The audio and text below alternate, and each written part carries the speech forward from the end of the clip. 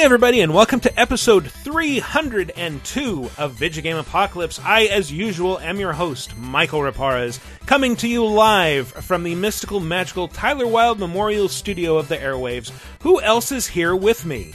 Slightly sexual duck lover, Chris Antista. And Kingdom Hearts lore master and Apex legend, Matthew Allen. And special guest... Holy crap, I'm in the presence of the lore master? Hi, I'm Heidi Kemps. Hi, Heidi Kemps. To be fair, our lore is all over the place. I was not doing a good job. No, Man, I love the lore master. Yeah. You're a friend of the show, obviously. You've been on a bunch of times. Where can people find you? Where might people be familiar with you from? Well, you can find me on Twitter at ZeroChan. I had some reviews published on GameSpot recently, Etrian Odyssey Nexus, to be specific. Fancy. Just went up earlier this week. I am a weekly columnist over on Anime News Network. I do their weekly This Week in Games column. And I have my personal website, gaming.moe, and I plan to update it sometime this weekend because there's a buttload of snow coming to Oregon, and I'm probably going to have nothing better to do.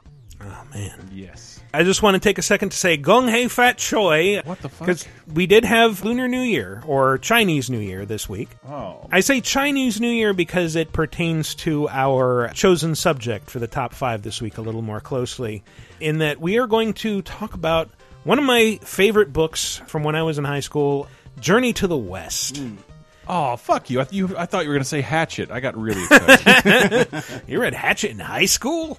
I read all the Newbery books in high school, specifically. Journey to the West, the book, it's about this monk who's journeying from China to India. He recruits several gods, demons, the Monkey King, a pig demon, like a water demon, and they all travel together, and they're just going to India to get these scrolls, and they're eventually elevated into, like, the Buddhist pantheon. We don't really have an equivalent cultural thing in the West, ironically enough. I would argue we do have our equivalent, just maybe not in one novel form. When I say equivalent, I'm trying to compare the cultural impact. It's sort of like if the Odyssey or the Iliad was like something that everyone recognized these characters on sight. They showed up in advertising. They were endlessly... Maybe like Robin Hood would be a better equivalent. Yeah, or the other equivalent I was going to go... I would use Lord of the Rings, because I thought it was my understanding that Tolkien was trying to essentially create Journey of the to the West with, like, creating a new mythology for the United Kingdom. See, Lord of the Rings is great. I'm thinking like Arthurian legend. There you go. Yeah, that's a good or, one, too. Or one way, just kind of reading synopsis of the stories, maybe comic books even, because a lot of the way those stories are told, they're like little short serials almost. And they go, it's an episodic adventure. Right. And they go all over the place, man. They go places for sure. Oh, yeah. I know what you're saying. Johnny Appleseed is our Journey to the West. There it is. I agree. There it is. But Journey to the West is a really fun story. I've seen, trying to read up on it, that it's like, it might have been a satire on, like, the Chinese government at the time in the 16th century. But this monk is tasked with going to go to India on a pilgrimage and bring back these sutras, these Buddhist texts.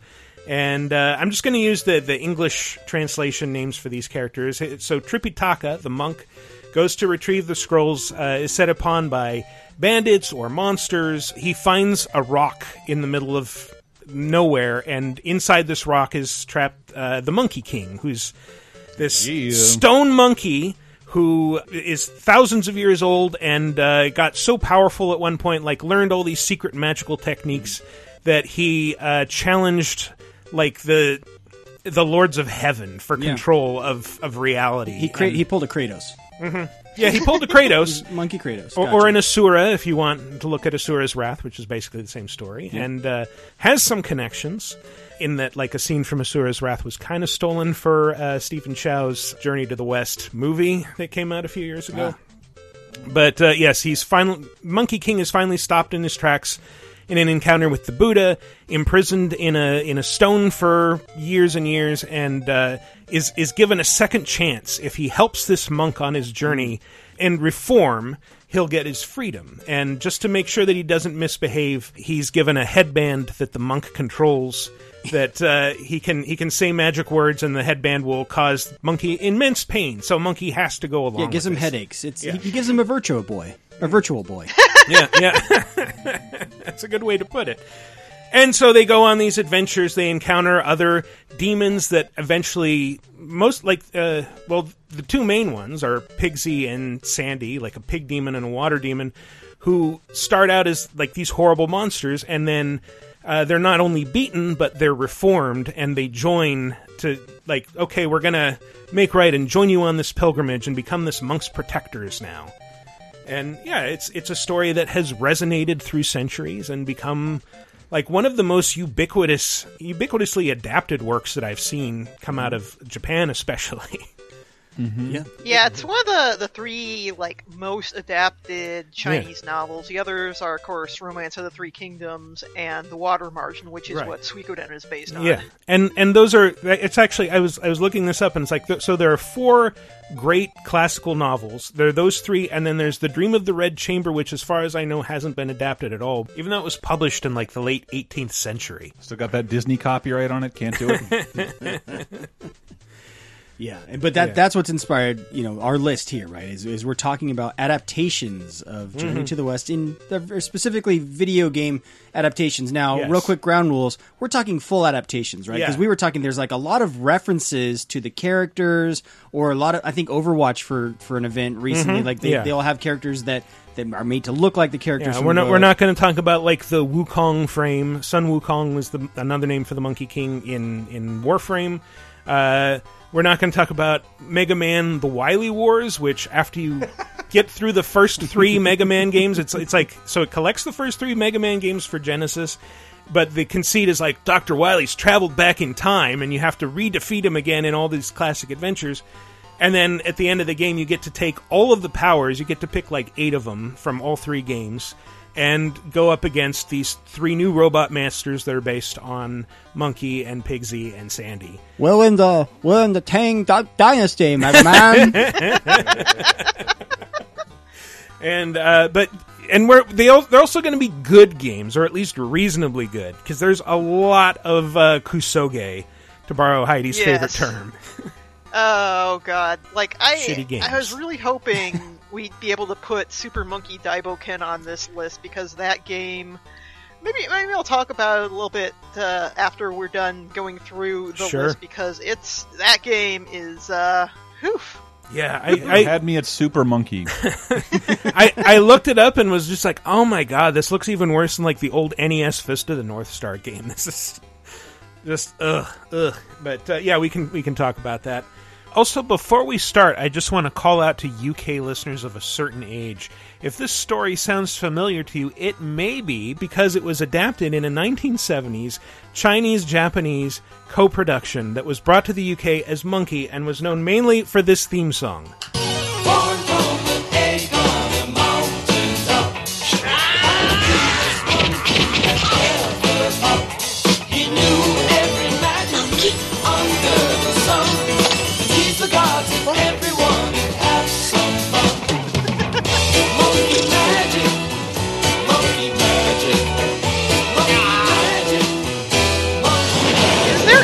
More 70s than this? Oh, wow.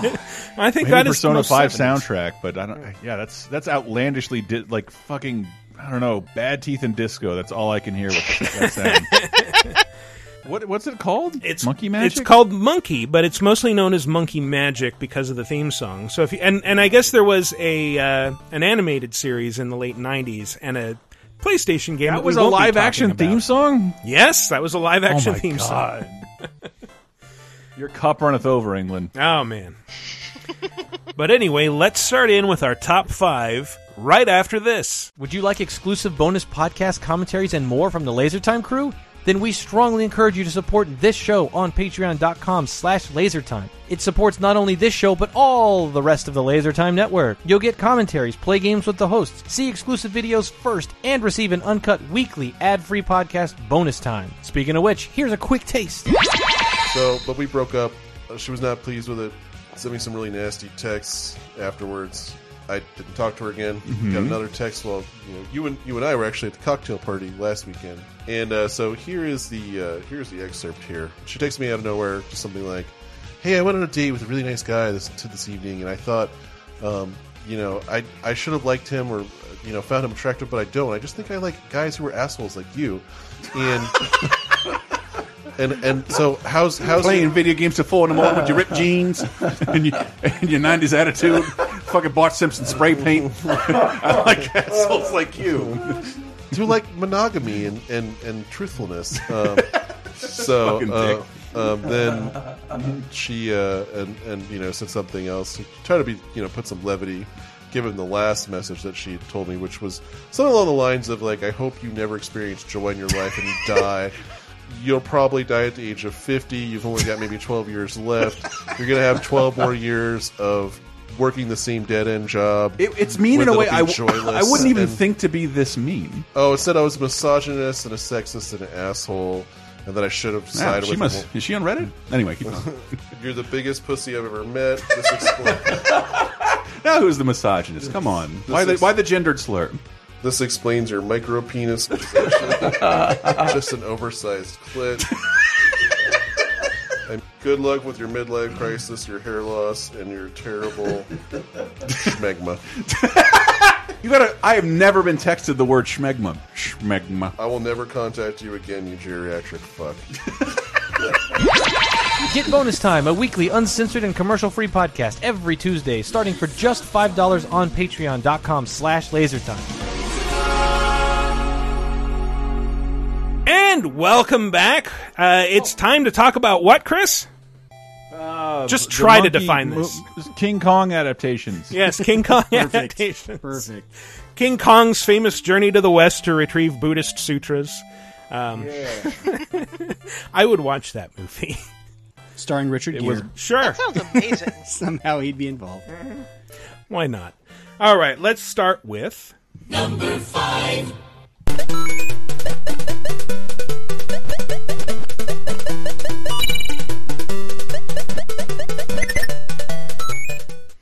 All right, I think I can take a guess here. Yeah. Is this Double Sun? It is Sun. Yes, Sun, yes. I'm sort of amazed. Yeah, well, you'll never guess where my background is. Yeah, you work at Capcom. Somebody in 2012 was actually trying to sell that game. Yeah, I may have bought that to brush up on this. I think the list of what you didn't buy is longer than the list of what you bought. Probably. Mister. That's why he's Wiki Pirate. Mm-hmm.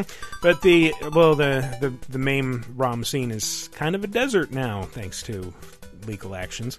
But thanks, PlayStation Classic. We blame them instead of Nintendo. But yeah, Sun is well.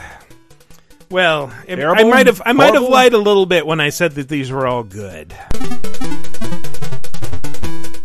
It's I wouldn't say it's necessarily a terrible game. I mean, it's for 1984, its time. Yeah, but for 1984, it's pretty good. There was a lot worse stuff that came out in 1984. Believe absolutely. you me. Yeah, and it did inspire a lot of similar games where you're kind of running along different planes like that.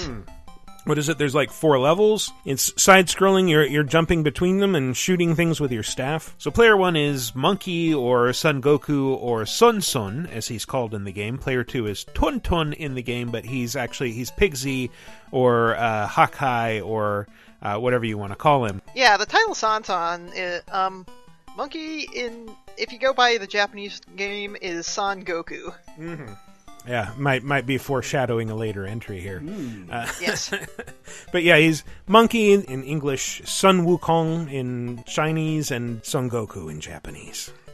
For whatever reason, the Monkey King seems to be the most popular character out of that story. Oh yeah, well, just in general, you'll see a lot of stuff based on the Monkey King, and the other two are just kind of like, whatever. Yeah, well, he's the most compelling. He's like this wild, arrogant character who eventually reforms and grows a conscience and becomes a better person. I think there's something really compelling about that. He's also like one of the most powerful beings in the universe.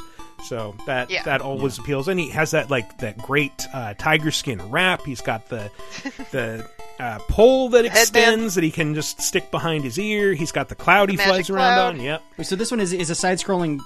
It's like a shooter, right? So, but along the veins of like Chubby Cherub. It's a shooter with platformy elements. Yeah. That there are several planes that you kind of switch between. You're running along like 3 or 4 levels. It's kind of a tiered building. Yeah, a tiered set of platforms. Just say Donkey Kong. No, it's not like Donkey Kong. It's Scrolls. It's more like Psycho Soldier without the vocal track. Oh, there you go. Right down to the donkey. It's like Donkey Kong. Donkey magic.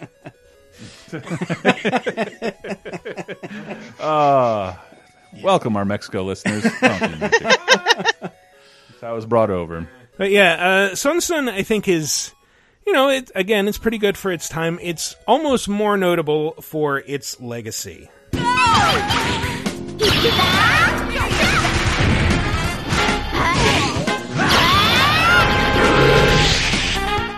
I mean, the smooth jazz alone should tip you guys off as to what that is. That's a Capcom fighting game for sure, right? Yes, it's Capcom fighting game, the popular arcade attraction. It is. It has no Marvel anymore. Unforgettable music. Yeah, it's Marvel vs. Capcom 2. The character is Sun Sun, who's a lady, surprisingly. She's the granddaughter of the original Sun Sun. Yeah. And that is pretty much the extent of her backstory in that game, which has really no story to speak of. Right. So she has more presence and backstory than Amingo, that's for sure. He's still tied with it's one of the most bizarre additions to MVC, I think. I think the only reason it made it in there, though, is because Sun Sun was Capcom's arcade debut in the U.S. Yeah, but it wasn't even under the name Capcom. Yeah. Oh, so that's another rule. These all had to have come out in the U.S. at some point. No, so their first arcade game was Sun Sun, but it was Romstar, I think, the name of the company that released that. Oh, that could be. So probably that's the historical significance, and probably the only reason that character made it in the series, other than the fact that they're like, I don't know what else we got. Jesus Christ, we got to fill out a huge roster. Yeah. There was also a PC Engine sequel, San San 2. It was developed in-house at Capcom, but they could not publish it, mostly because Nintendo was extremely strict at the time about that. Oh, yeah. Okay. Now, this one had a Famicom release, but not a NES, right? Like, it probably was just in Japan, like, coming out on Famicom? Yeah, I don't think it got a U.S. release. I think another early Capcom game, Higemaru, was considered for a U.S. Famicom release, and it never happened, so shrug. But you can get it on PlayStation or Xbox 360 or Wii now with the Capcom Arcade Collection. I prefer to play on PlayStation Portable. It's like, why did you even mention that? It's like the only time you've never been able to get anything on Wii. That's true. You can't get it on Wii anymore. No, on Wii. I'm all about Capcom Classics collection on PlayStation Portable. Sorry, this was Capcom Arcade Cabinet, where you got the basic game for free, and then you had to actually buy the games for like $4 each. Oh, they still do that. I don't want to talk about it. Yes, you do! I don't. That's still totally a thing. Let's talk about how cool Sun Sun in MVC2 is then. She can like make her staff giant and bring it down as a super attack, or turn into like a giant monkey and spray lasers everywhere. That's pretty cool. Apparently, that's like somewhat canonical with the books, like the growth in size and the staff extension. No, all the characters except the monk know like various transformations. They can turn into different shapes, and that staff can grow to pretty much any size. So Goku Monkey can also like clone himself, I think, up to 72 times, which comes up in some of these other games. Arbitrary number, sure. Why not? Yeah, well. Yeah. It's how many monkeys you get in heaven if you die in battle. 72. Sweet, untouched monkeys. Anyway, speaking of Romstar, I think they might have also been the U.S. distributors for this game. Number 4.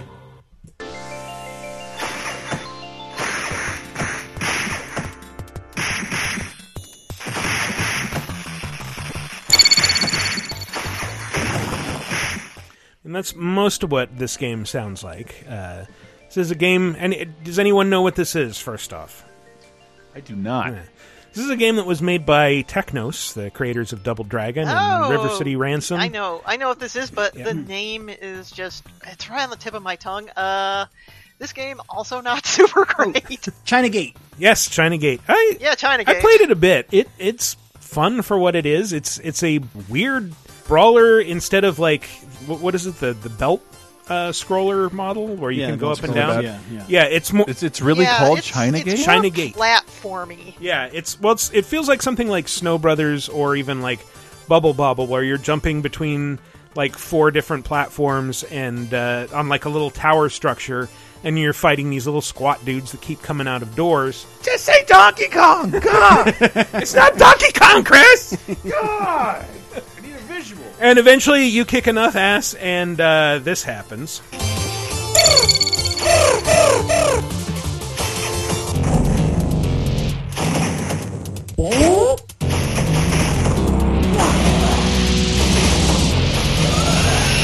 It's like the bad guys are basically going caw and running away, awesome. And then the boss emerges. Oh, yeah. So this, like, it's a really strange game to look at because all the characters are very square. They're just these. It's not a particularly attractive looking game. No. Like all the characters are.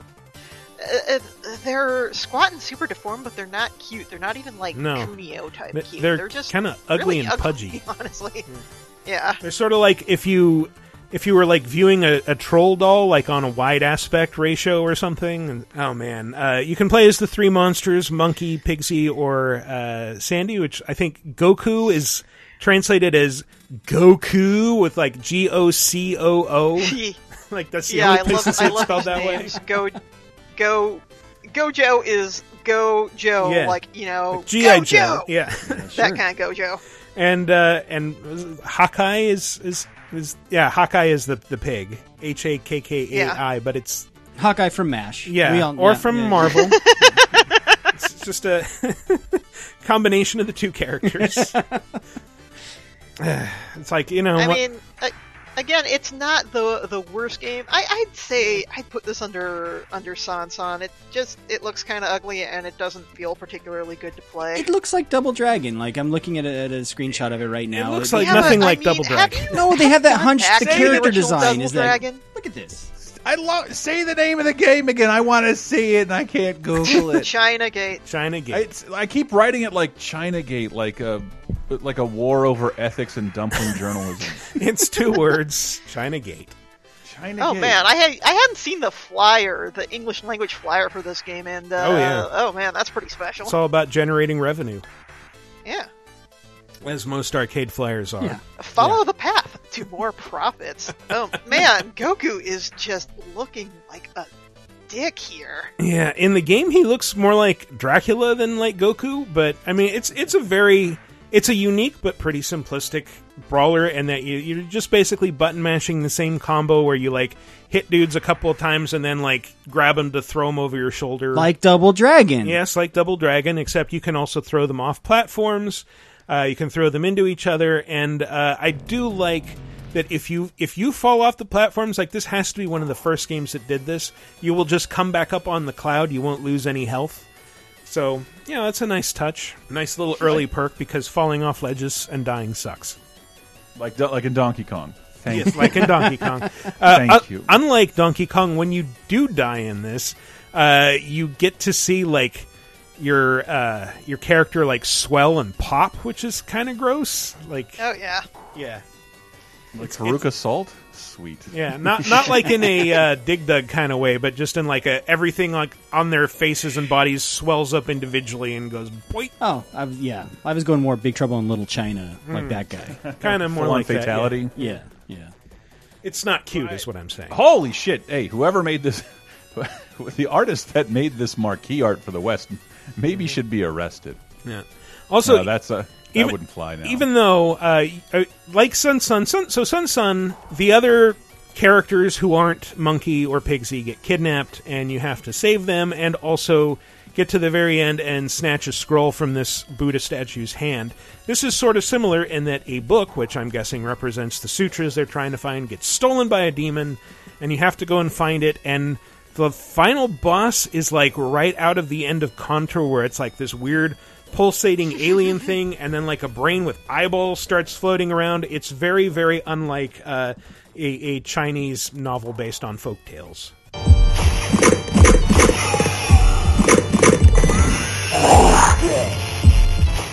Those are it like spitting slime balls at you, and the other sounds are people dying. Specifically, you dying over and over. I do think Nintendo might owe them some royalties for muscular pig art, because this, Pigsy looks pretty buff in a lot of this promotional art. He's for a this buff game. dude. Yeah. So Ganon he owes a lot to the design of Pigsy. Sure. The world famous game Chinagate. By the way, are we trying to set a record for the longest anyone has talked about Chinagate in over 30 years? I think it's probably mission time. accomplished. Yeah. All right, let's move on. Number 3. It was really hard to find info on that game, by the way. Oh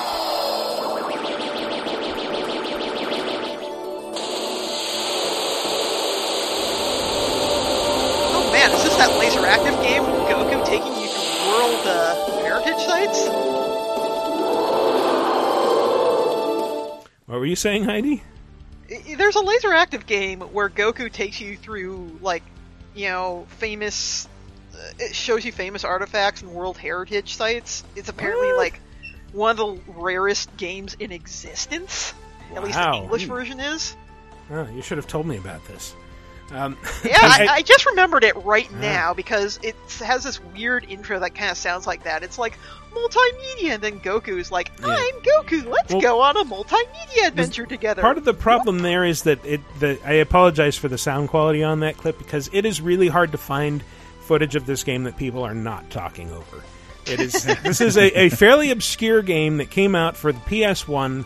I think after a PS1 game. After the PlayStation 2 had been released. Is this a tactical game? It is a tactical game. Is this the game you were complaining about on Twitter the other night? It is the game I was complaining about. Is this Sayuki Journey West? Yes, it is. Okay. Which is kind of a little bit janky, but so what you just heard was a character transforming from a human form into a dragon form.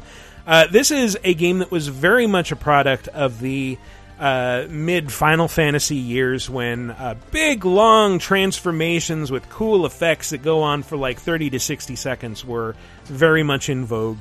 And so every major thing that you do, every spell that you cast has a big production associated with it. This also has one of the more dour voiceover intros I've heard in a while. My name is Chin Genjo.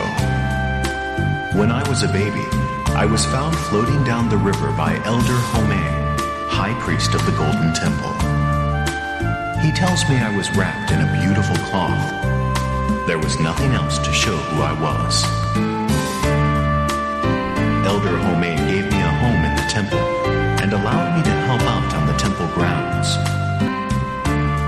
I lived there for 16 years, until one day... Oh gosh, what happened? I can't imagine.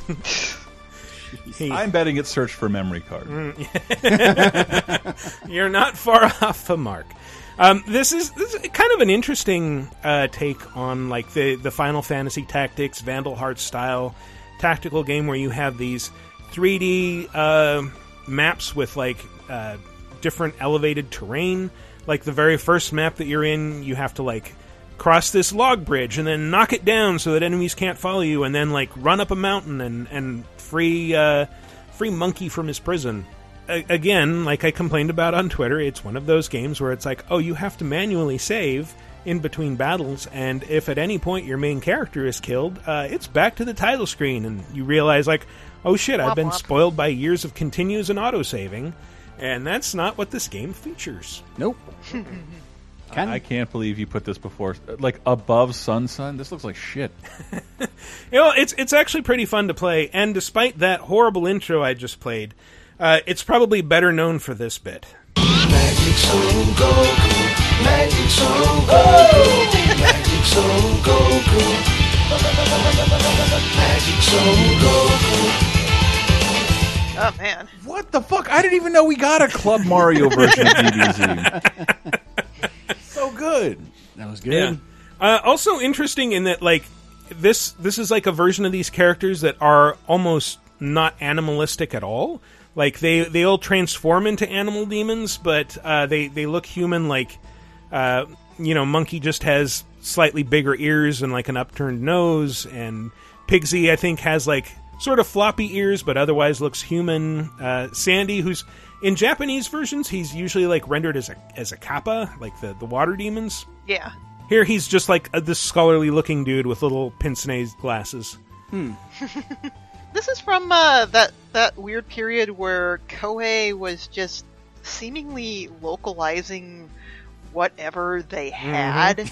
Yeah. Like there was still a big PS1 market, and they're like, not everybody's had a chance to get PS2 yet. We've got a niche to fill. Let's toss out a strategy RPG, sell that at a lower price. It'll do well, and I guess it did. I think, yeah, it's the niche to fill, and they had niche fans who were, to be fair, buying everything they would release because they loved the stuff that Koei was putting out. It was also a weird era where there were tactical games on consoles, which was like this short little span of a few years, and then that went away. XCOM sort of revived that a few years ago, but it's not like it was a big revival that lasted a very long time. It's primarily the realm of indie games nowadays of kind of tactical games, and a lot of them are still on PC. But it was a very specific genre. Like, and yeah, if you played Final Fantasy Tactics, that's all these games were. They were just trying to be that. Yeah, kind of. With again, cool transformations. Sure. Yeah, but I didn't get very far in this because it is a very slow game. There's a lot of dialogue in between battles. I don't know. Anybody have any fond memories? Hell no. This is not one I personally have played. I was going through Dreamcast stuff at this point. Oh, fair enough. La-di-da. Well, I would have swatted this to the ground because it looks like some like medieval PNG in front of a Toshinden background for the cover. It is a god awful sleeve to look at. Yep. No. It took me a long time to play tactics games anyway. Yeah. I was not playing. My sole exposure to tactics games was Final Fantasy Tactics, which I bought out of a bargain bin in a Blockbuster, which is a good find. I could find it at Blockbuster for years after, like, well into the PS2 era. Yeah. But, that was it. I didn't play many of these games because Final Fantasy Tactics is kind of all I could put up with at the time. That's a good point, Heidi. When I think of early 2001, I think about Alien Front Online and Floygan Brothers and other great Dreamcast classics. Oh, boy. I'm being sincere here. Can we go one show without a mention of Floygan Brothers? Fuck no! Who else is going to remember Floygan Brothers? That was a trick. Never changed. We've been waiting. We have been waiting almost 20 years for episode 2. Episode 2, come on. You promised us. The first one was episode 1. You gave us two brothers who sound like Jerry Lewis coughing up a hairball. Hoigel and Moigel, Floygan. Floygan! Yeah. I got nothing. Let's move on. Number 2. Here's one I do know Chris can talk about. It's the headband. What? The slave headband. The one I fit on you. You put this on me. Let me explain. Get this thing off, or I'm gonna rip your head off. No. No? You think I'm screwing with you? Yes! Give me and stop!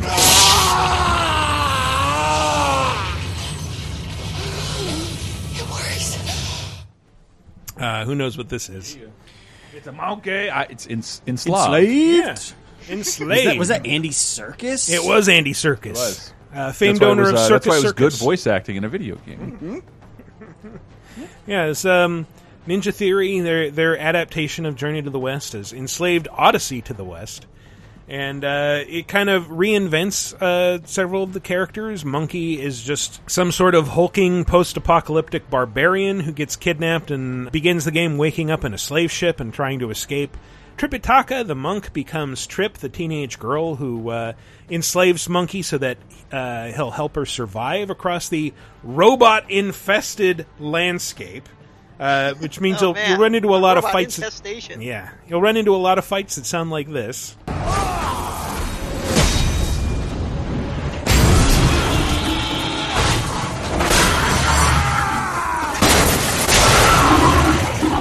This monkey hitting robots over and over again with a big stick and eventually tearing them apart with his bare hands, Kratos style.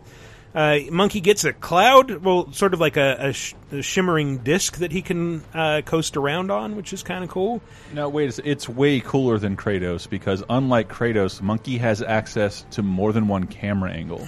That's true. I can't believe it. Like, that's the biggest flaw for me in the new God of War, that every single kill is exactly the same. Aww. In this game, like, you just sort of like, ooh, let's see if it messes up with this random camera angle. Nope, it looks gorgeous. You see the sparks fly into his face. Yeah, this game rules. Yeah, it does. It does rule. Yeah, I don't know why I always get this game confused with Vanquish. I think they came out the same month of the same year, Did basically. They? Yeah, and two big ass bombs from Japanese developers who didn't know how to market them. Well, no, this was Ninja Theory. Wasn't the Japanese developer? Published by Namco. Yeah, publisher. Yeah. But I think this part of what makes this so compelling is it gets right what makes Journey to the West so compelling, which is like the emotional core of it is about Monkey growing a conscience, that he starts out really fucking wanting to kill this teenage girl who has him on this headband that tortures him if he disobeys.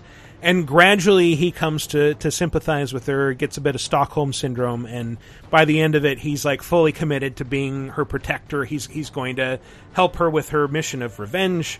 And it's a little bit different. They're not going to retrieve any books. Instead, we're going to follow a slave ship west, find out who's behind all of this. Then what? Then I'm going to kill him. It'll be dangerous, maybe even suicide, but... Save your breath, Trip. I'm in. It'll help us.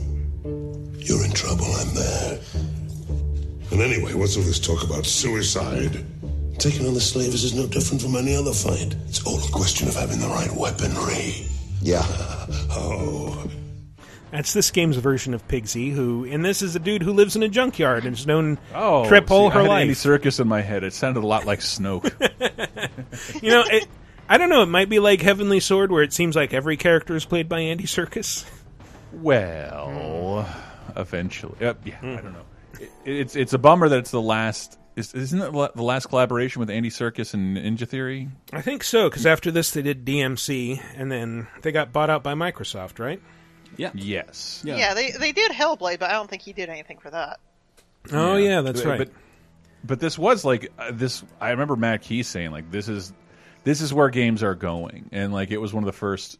I don't other than Heavenly Sword, the first studio I see to embrace does it not have the worst title of all time? Mm-hmm. Yeah.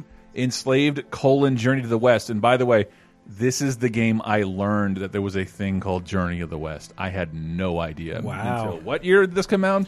2010. 2010.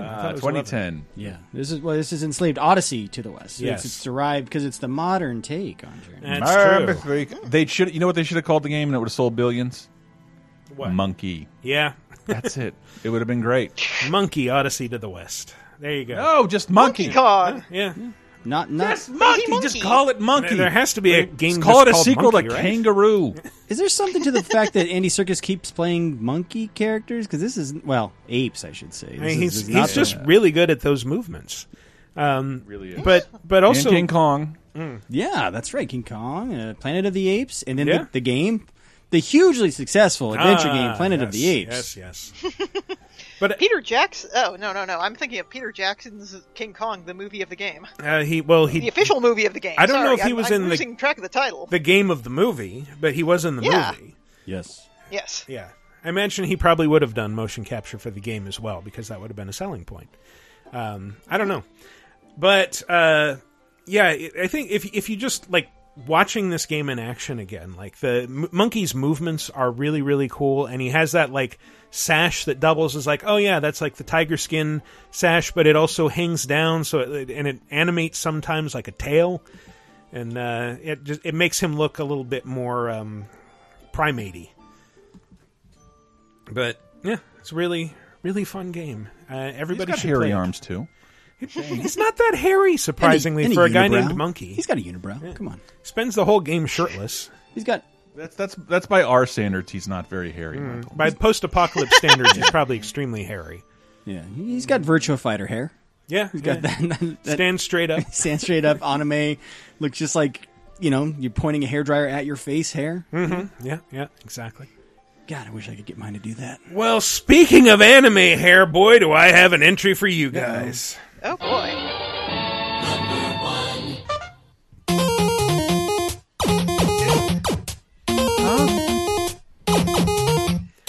That is from the first game in this very long-running series to make it to U.S. shores. You're trying to swerve us. I was trying to swerve you a little bit, It's yeah. fucking Dragon Ball. You've been hinting the entire show about Gokus and Dragon Balls. Your Gokus and your Krillins and your Pig Demons. Vegetas. Hey, this is a family show. My bad. This is... Yeah, well, that clip was from Dragon Power, which was a Dragon Ball game that was brought over by Bandai, and they didn't want to have to pay for any of the character licensing because nobody knew what Dragon Ball was in the U.S. at the time. Yeah. In 1986. So, Yes. yeah. I did. I was rocking that shit on the AOL forums. Keyword Dragon Ball. 86. Keyword Dragon Power. 86, there were no AOL forums, man. That would have been military forums back then. Not that you knew about, man. I was on that Qualcomm shit. I was BBS's. But let the anime fans speak. Yeah, this game is interesting. The game sucks, obviously. Well, you know which game doesn't suck. Are you ready? Go!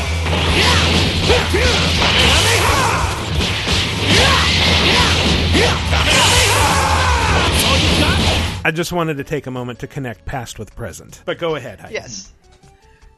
So, the music you heard is actually like a very badly edited riff of the Japanese Dragon Ball theme song. Oh, wow. They put it in the game, and then they changed it again for the US version. They changed like 2 notes, I think. Damn. That's enough to ward off the copyright guys, right? Yeah. Also, there's a part where you meet, Master Roshi's Mexican non-union equivalent in the game, and hey, the audience thinks that's gross unless we say that it's a Simpsons reference up front. Yes. He asked you for a sandwich. You might recall that Master Roshi is something of a horn dog, so what he was asking for in the original was panties. They basically flipped the sprite upside down and said, hey, it's a sandwich. Of course. Why wouldn't it be? Little they know I'm in the upside down panties. But for those of you down sprite panties. For those of you who are a little confused right now, so the original Dragon Ball series where Goku was a kid, it started out as like an attempt to modernize Journey to the West. So you had certain characters that corresponded. Obviously, Goku is a lot like Monkey. He's and especially as a kid, he's this really wild character. He's got a big monkey tail. He's got a tail. Yeah. Flies around on a cloud. He's got a big staff that he fights with. He's got a big staff that he shows off all the time. Yes. Well, little staff. He does show off his little staff a lot. There's a surprising amount of nudity for a kid's series. So that you've got Oolong, who's sort of he's a little pig character. He's a little bit like Pigsy. Krillin is sort of like the monk Tripitaka, and Piccolo, if you want to really look closely at it, is a little bit like Sandy Sagyojo, whatever you want to call that character. I forgot what we were talking about. Journey to the West, Dragon Ball. Yeah, I think Puar is more the equivalent to Shah Gojo. Okay. The weird cat thing. Oh, which one is... Okay, the weird cat thing, sure. But yeah, this series very quickly, obviously, outgrew that whole conceit. But it's still there at the base of its Superman, DNA. pretty much. Yeah, it's... Dragon Ball Z is Superman. I mean, so did the Monkey King, though, right? He became all-powerful. Yeah, sort of. Yeah. I wonder what his power level was. Oh, maybe we could go on forums. You got to see this American it. box art. It looks like a Camaro hood for a member of Cobra Kai. it's so bad. It is so bad. Yep. And yeah, they made the Goku sprite into like some weird little actual monkey looking guy, so it's a little bit closer to the original source material. Kind of. Yeah, kind of. Not really. But yeah, I haven't mentioned one of my favorite parts of the original Monkey story is that when he's fighting the Buddha at the end, at the end of the beginning, I guess, he like makes a bet with the Buddha that it's like, I bet I can outrun your grasp. And so he like flies for thousands of miles to like the end of the universe and he finds these 5 pillars and there's nothing beyond. And he's like, okay, well, I guess this is the end of the universe, so I'm going to write my name on one of these to prove that I was here, and just to add insult to injury, I'm going to piss on it. And then he does so, and he flies back, and he's like, ha, I escaped your grasp, Buddha. And Buddha's like, did you? And he like shows him his hand, and there's like Monkey's name written on one of his fingers and a little puddle of urine at the base of it. So, yeah. Whoa, that's deep, man. Yeah. I don't think Goku ever did that, but I haven't read a lot of the original stories. First thing I do to prove I've been to a place is graffiti and then piss on wherever. Of course, yeah. I do live in San Francisco. It's just that's what we do around here. Yeah. You ever tried walking to Chris's apartment back in the day? Yes, I have. It's a very unique aroma. Yep. Yeah, you got to be wearing shoes. Yeah, absolutely. But it has evolved into very much its own thing to the point where even someone who's only casually familiar with it can probably know what this exchange is about. I wanted to try out that really cool pose just once. Wait, cool? Are you talking about the fusion pose? Huh? Yeah, it's really cool, don't you think? Oh, sure. Oh, that's right, Gohan. I'll teach you the fusion pose after the fight. Sound good? Really? Thanks. If he thinks that fusion pose is cool, he is definitely Goku's son. Yeah, Piccolo's snarky. Oh my fucking god, I still hate anime so much. I fucking hate anime so much! What is wrong with you people that like anime? God damn it. High School Girl was The more you talk about hating anime, the more you sound like one of the characters. You should have seen. I did that thing where my arms went everywhere, Chris. It was awesome. He did. There was like a big sweat drop coming off of his head. It was gross. I didn't know humans could do that. And I stood with my hands on my hips for several seconds to make a point. You cannot see how embarrassed I am right now. My hand is so behind my head. So big bubble coming out of my nose for some reason. Well, it's because you're asleep. You're asleep. Yes. Yep, that's right. All right. Power. Well, we didn't deserve Dragon Ball, but is Dragon Ball original? Like I remember when I got into Z, I could not go back to original Dragon Ball at all. Well, they're very different series. I mean, Yeah. one's an action series, the other's like sort of an action series, but mainly for like kids.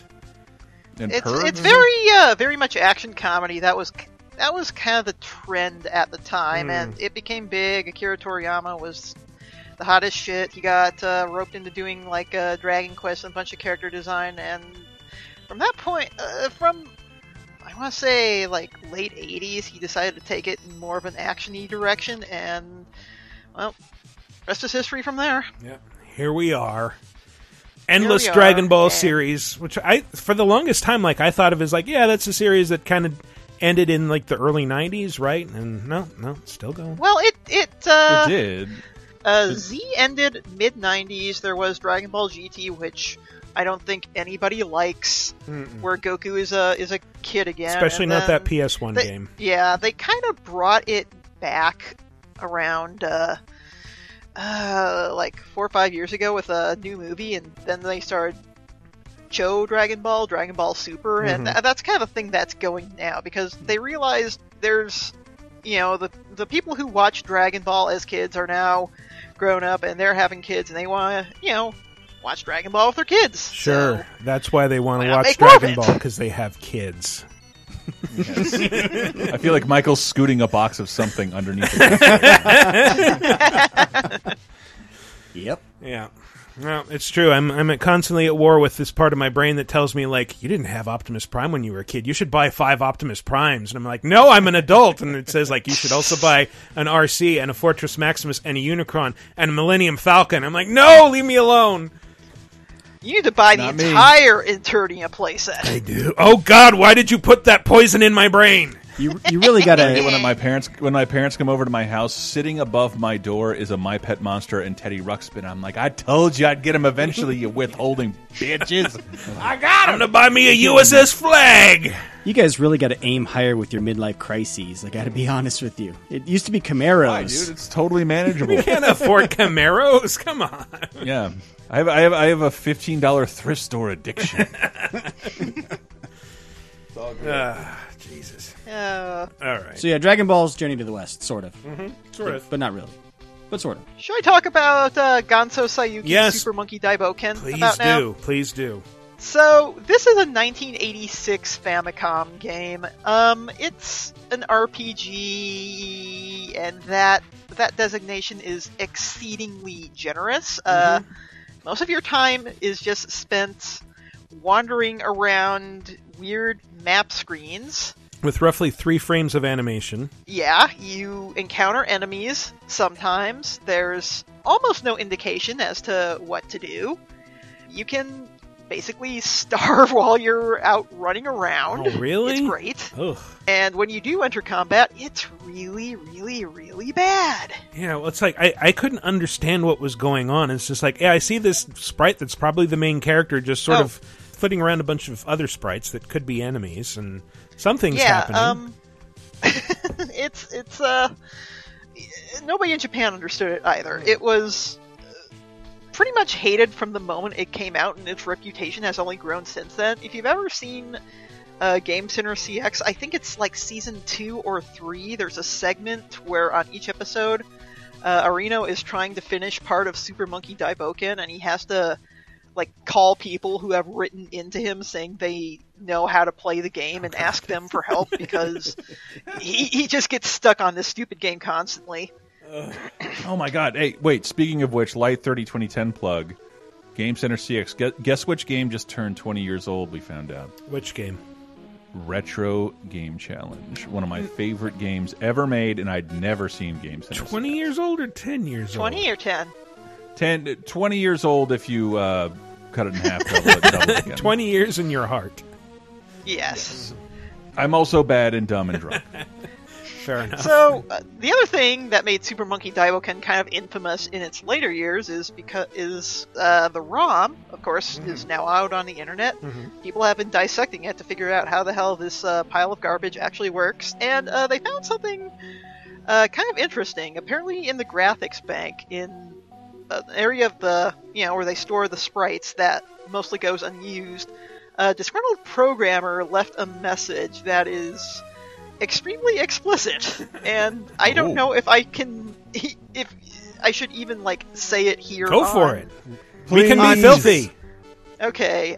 Designer Kaoru Nakajima, 26 years old, born 1960 in Toyokawa City, Aichi Prefecture. I want to lick some pussy. I want to prefer miss. I like vagina and the clitoris. That's a Japanese, a translation from the Japanese text. How did that make it past Nintendo's approvals? They didn't. The guy doesn't want to literally beat around the bush. I appreciate that. He wants to meet a girl who deciphers his Famicom code and know exactly what she's in for. I guess go for a Hail Mary in that case. But what's important is, did he use the proper honorifics when he wrote all that out? Yeah, he calls the clitoris Kuri-chan, so yes, he's giving the clitoris the proper honorific. Wow. Right. You show respect for the clitoris. Well, that's not respectful, that's extremely familiar, like a childhood friend. Which we all know he's lying, because no one can find it, am I right, guys? Am I right? No? I've been Googling it this whole time. Google just comes up with, did you mean cloud computing? Alexa, clitoris! And it plays Baby Shark.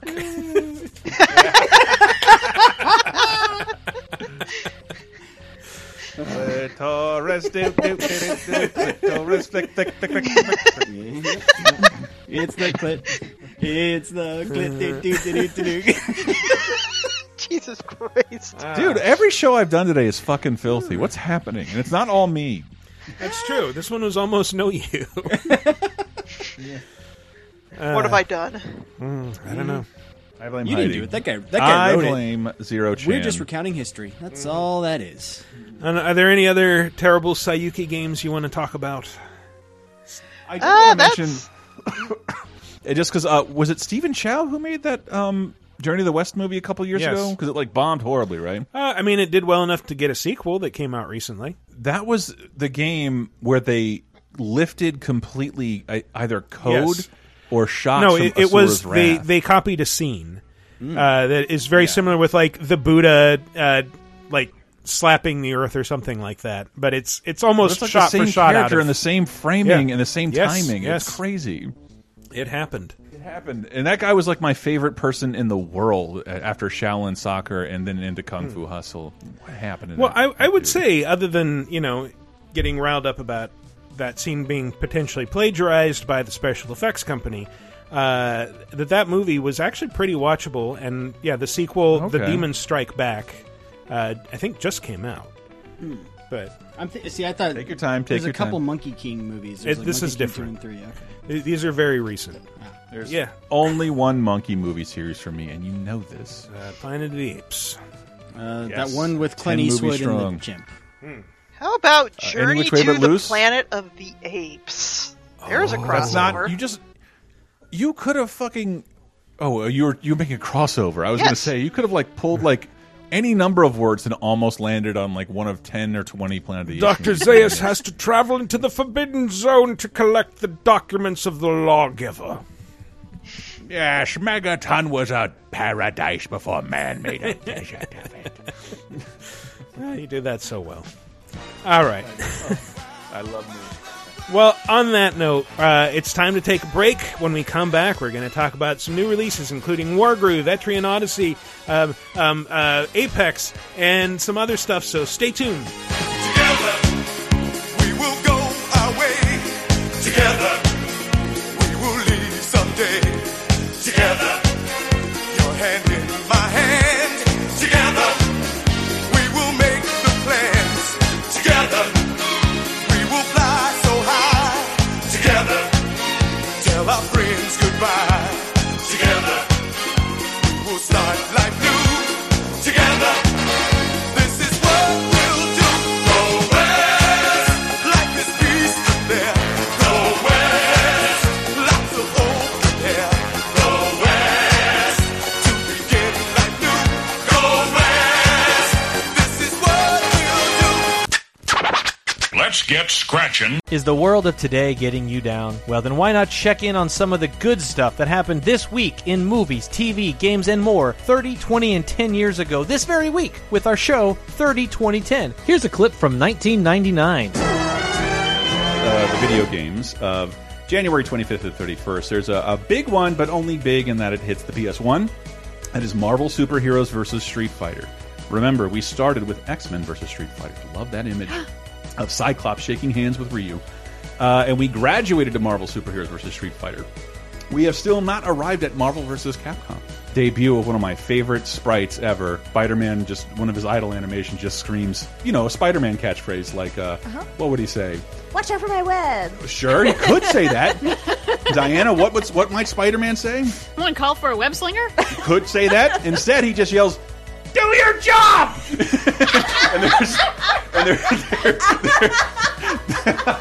I don't know where it comes from. It always makes me laugh when I see it. Jump into the past with 30, 20, 10 every Thursday on LaserTimePodcast.com or iTunes, Spotify, Stitcher, or wherever you get your podcasts. 5, 4, 3, 2, 1. And welcome back to our final segment where we will... Let's just play the sound. These are the new releases, they are releasing new releases. These are the new releases, everybody challenge them. Heidi Kemps, the final question is it pronounced Etrian or Atrean? Etrian. Ooh, sorry. Etrian Odyssey Nexus. Yes. Feel free to play again. No, I'm just kidding. Go ahead. So you reviewed it. Tell us, what is it? Yes, I reviewed it for GameSpot. Have you played any of the other Etrian Odyssey games? Then No, yes, it is nope. very similar. I've just made fun of their box arts. It is kind of a best of compilation.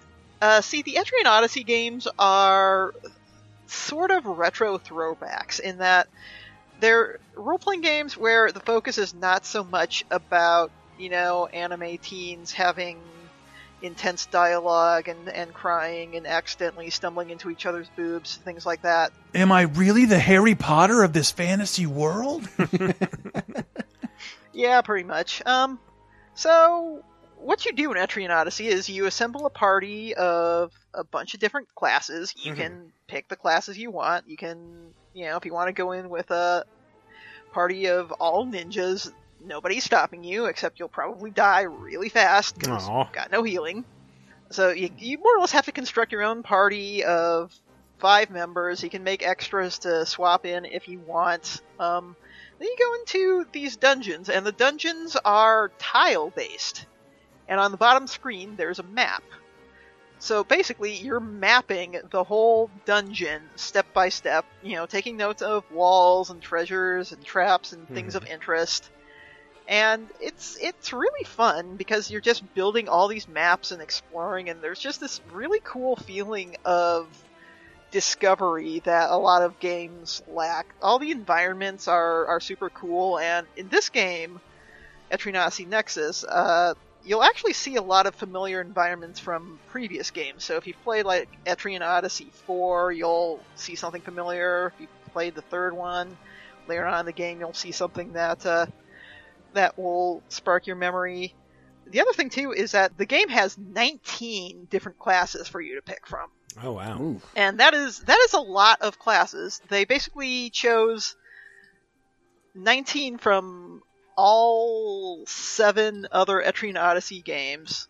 Yeah, I got my number right, 7, because there's the originals and then there's 2 remakes of some of the DS games on 3DS that had new classes. So yeah, you've got a lot to pick from as far as creating your party, and they're all different in interesting ways. They've all got skill trees. Every time you level up, you get a point you can dump into like either upgrading a certain skill or getting a new skill.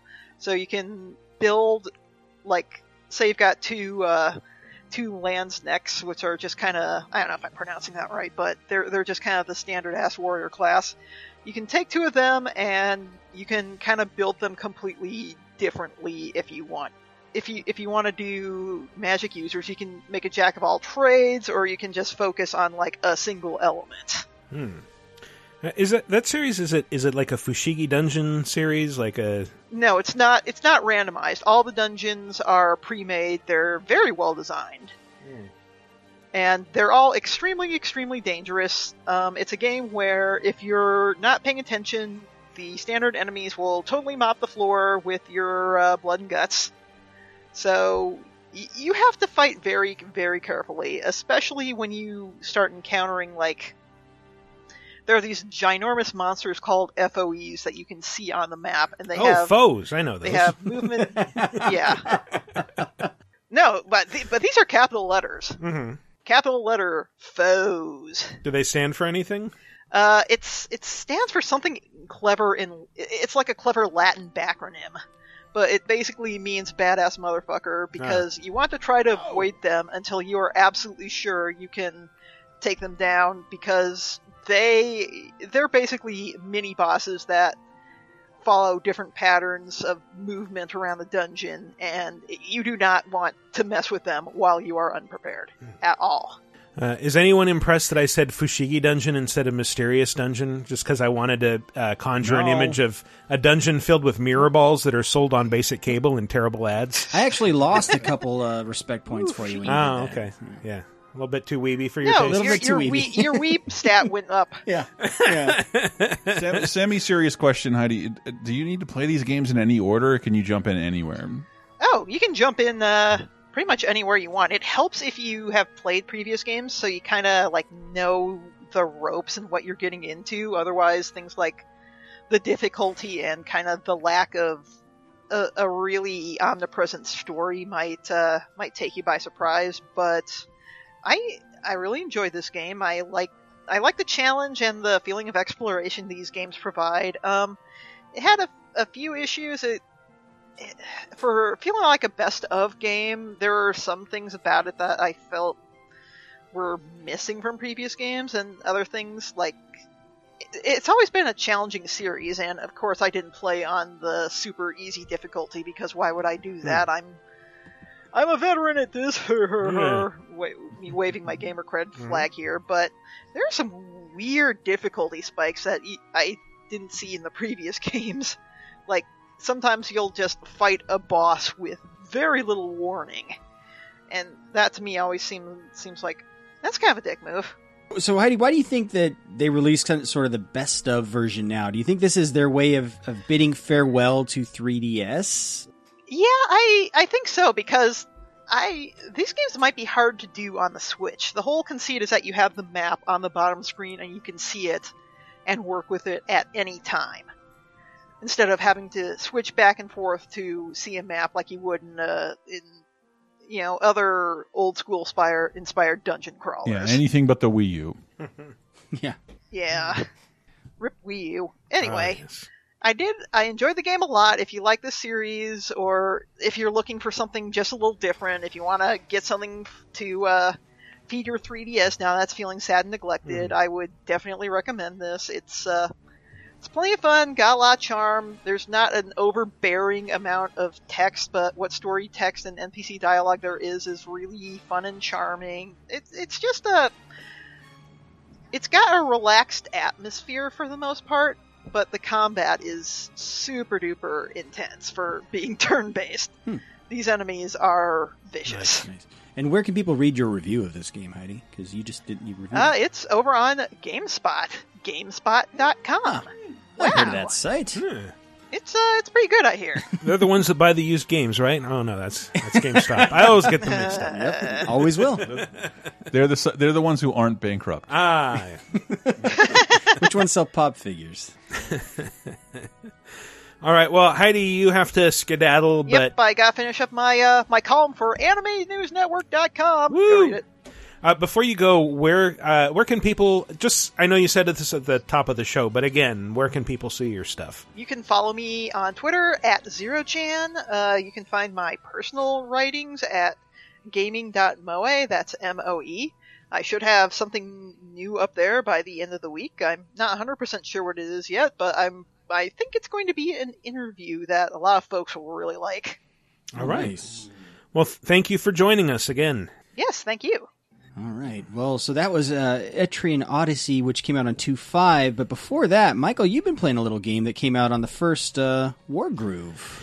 Yeah, I've been playing both of the other two new releases, Wargroove and Apex. Apex Legends, yeah. Yeah, Apex there, Legends. Yeah.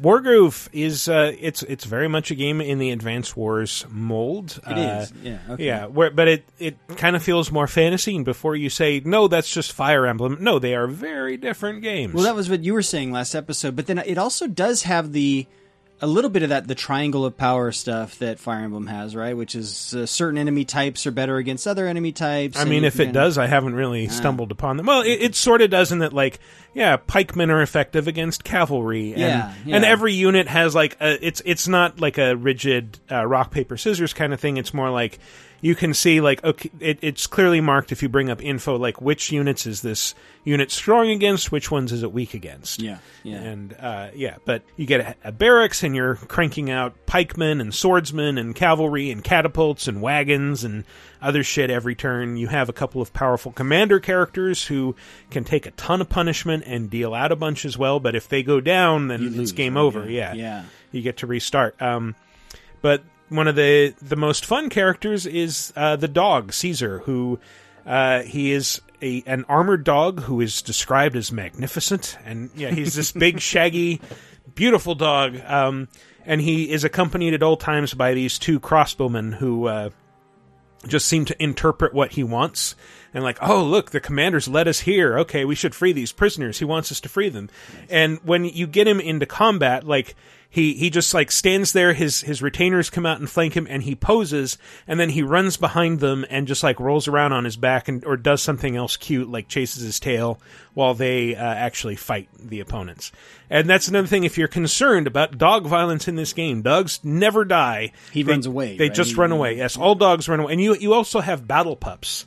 Which are dog units that they're scouts. They can cut through the fog of war. So if you park them on a mountaintop, then you'll get a pretty good vista of your surroundings. Oh, fog of war! This is totally Advanced Wars. Mm-hmm. Oh, it's 100%. So, but I also heard it's quite good. Like it's getting great reception, and it's only $20, right? Mm-hmm. Like, oh man. I mean, my only problem with it is that there is no way to save in the middle of a fight. So it's possible to get in really far, and then you fuck up and make a stupid mistake and you lose your commander, and like, oh well, now I get to start this battle all over from the beginning. And some of the battles I hear they can be like an hour long. It's not like they're just short, quick things. Right. I mean that's later on, but it's still a little disheartening to spend like 20 minutes on something and like, oh no, I have to do it all over again from the start. So the problem I always had with Advanced Wars was it did have weird difficulty spikes where toward the end there, it would just be like you'd make one or two wrong moves and you just get wiped out. Have you gotten that far yet? We're starting to see that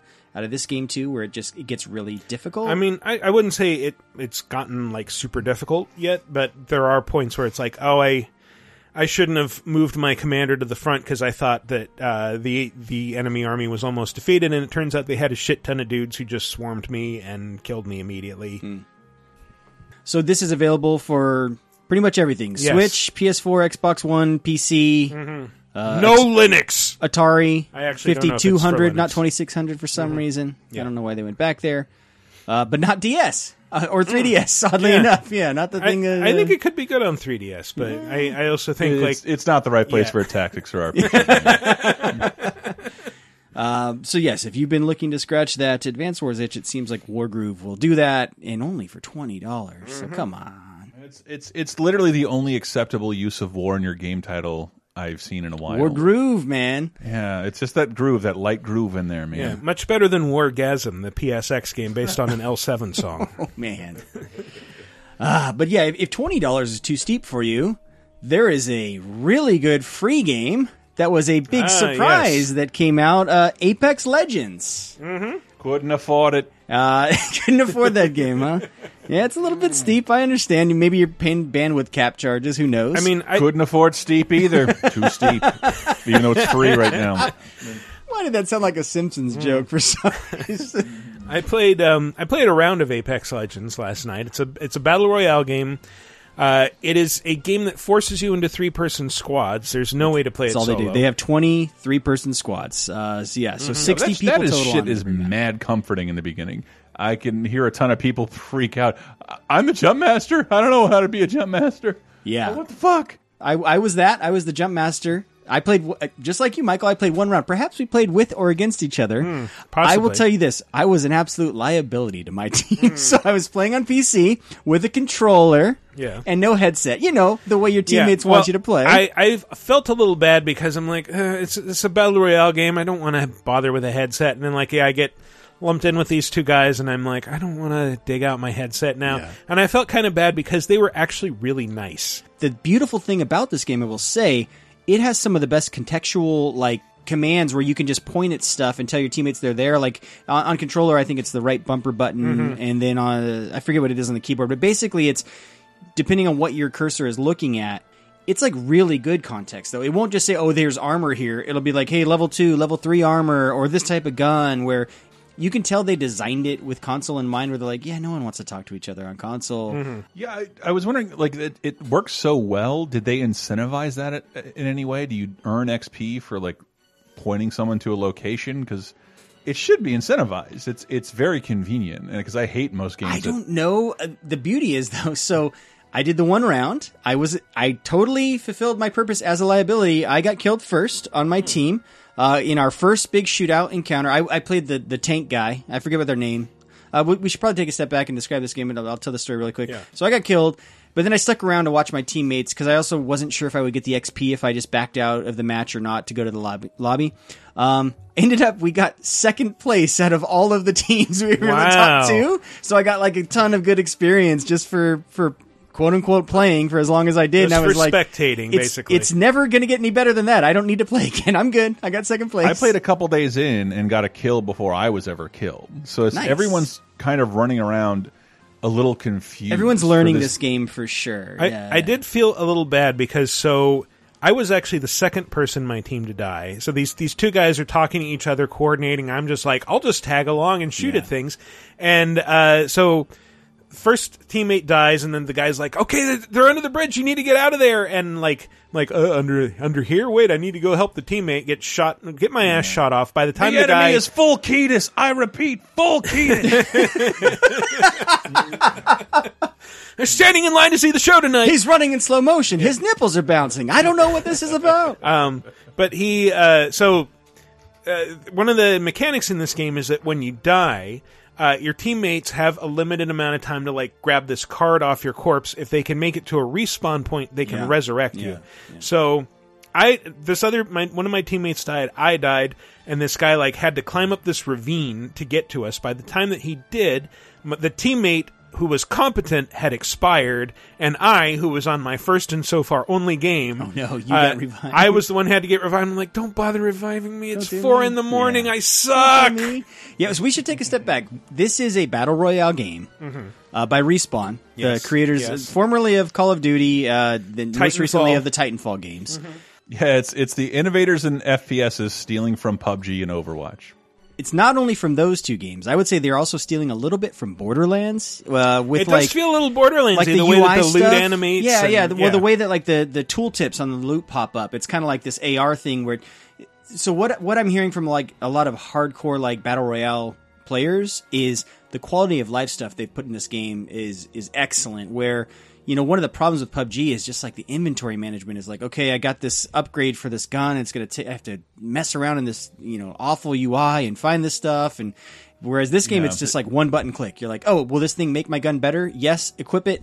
Done. Right. If this thing is going to has no drawback and going to make the gun I have better, the only gun I have, just auto equip it. Yeah, it auto equip. Yeah, exactly, and it won't like equip stuff that makes your gun worse. Like it just auto equips the stuff that makes it better. The shooting, one of the problems I have with PUBG is it's the armor model. It's like this really realistic ballistics, things for shooting where like there's like you have to account for like bullet drop and stuff. This has like Titanfall shooting, so it's kind of got the weird quasi futuristic weapons. Everything feels a bit faster paced. It is like a little bit of a hybrid of like Call of Duty mechanics and Titanfall mechanics with this Battle Royale model. That's the only thing I was intrigued by and I thought was super weird is that one of the things I sort of hate about PUBG is just that like if you're not wearing any armor, like one hit can kill you from almost any gun. Yeah. 1.5 hits. Oh yeah. And like everyone here is a bullet sponge. Yeah, you get armor and then you can recharge your armor by finding certain items. But then like I swear to Christ, I picked up a gun with ammo. I had 8 shots. I landed, I would say 50% into the guy, and then I'm out and I'm nowhere near ammo. What the fuck? I noticed that too. But everyone takes a lot of bullets to go down. The other thing is, so part of its DNA is definitely Overwatch, where it's like, well, I would say Overwatch mixed with Rainbow Six Siege. It's sort of a hero shooter as well. Possibly Lawbreakers, if you want to get into that. They have the 6 kind of hero classes, so everyone has powers that make them much more survivable, or you can really escape a lot of shootouts pretty easily with a lot of these classes. I was Pathfinder I've apparently the robot. played more than you guys, but I never was able to activate my power. Oh, really? You just had like LB. No, it wasn't charged. It takes a while to charge. Certain classes, so if you were like one of the maneuverability classes where you have like the grappling hook, that thing charges Pathfinder. super fast, right? Like that was really cool, just having that. And like, the tank, man, I can go on top of buildings. The tank guy charged pretty fast. The thing is, because I was the jump master, I actually landed us right in the center of like when the first circle came. So we just ended up being on the perfect spot in the map with tons of loot. Nice. And I think that's how we ended up in that kind of in the second place or whatever. So we didn't have to do much. And yeah, we lasted. One thing I will say, because it's only 60 players instead of the 100. Only. Well, instead of the 100 that PUBG has standard, the map is huge and feels pretty empty. Right, it's pretty barren compared to Blackout or PUBG. Yeah, or Fortnite especially. Yeah, but it has that thing that battle royales have going for it, where there's a lot of tension as you're kind of waiting for encounters. So as I was spectating my team after I had died, they did that thing where they kind of camped out inside a house where there was a lot of loot, and it wasn't a tub strat, but it was sort of a tub strat where they're kind of like camping out behind a door out of sight. Some dude walks through the door and just blasted that fool. But because he's a bullet sponge... Tub strat is my least favorite picture on the internet. because like Chris said, everyone's a bullet sponge. That dude, like, I think he like threw a smoke bomb and he was out and didn't die right away. And then there was kind of a big shootout that lasted a little longer than your typical PUBG shootout. But yeah, it's a hybrid of all these really good shooters. And because they have like EA money and Respawn budgets and stuff, like... Dude, for a free-to-play game, like this feels like a AAA. Like this is an awesome. It really does. Yeah. Like this, you can have a lot of fun for free. Yeah, absolutely.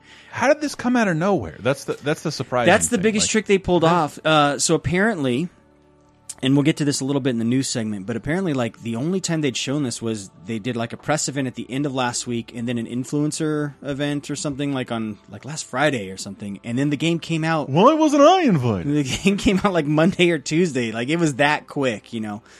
Yeah, I mean, I think apparently Respawn has to have been working on this thing for a long time. But in addition to its Star Wars game, which they doubled down on. Well, we'll get to it in the news, but that's coming this year, apparently.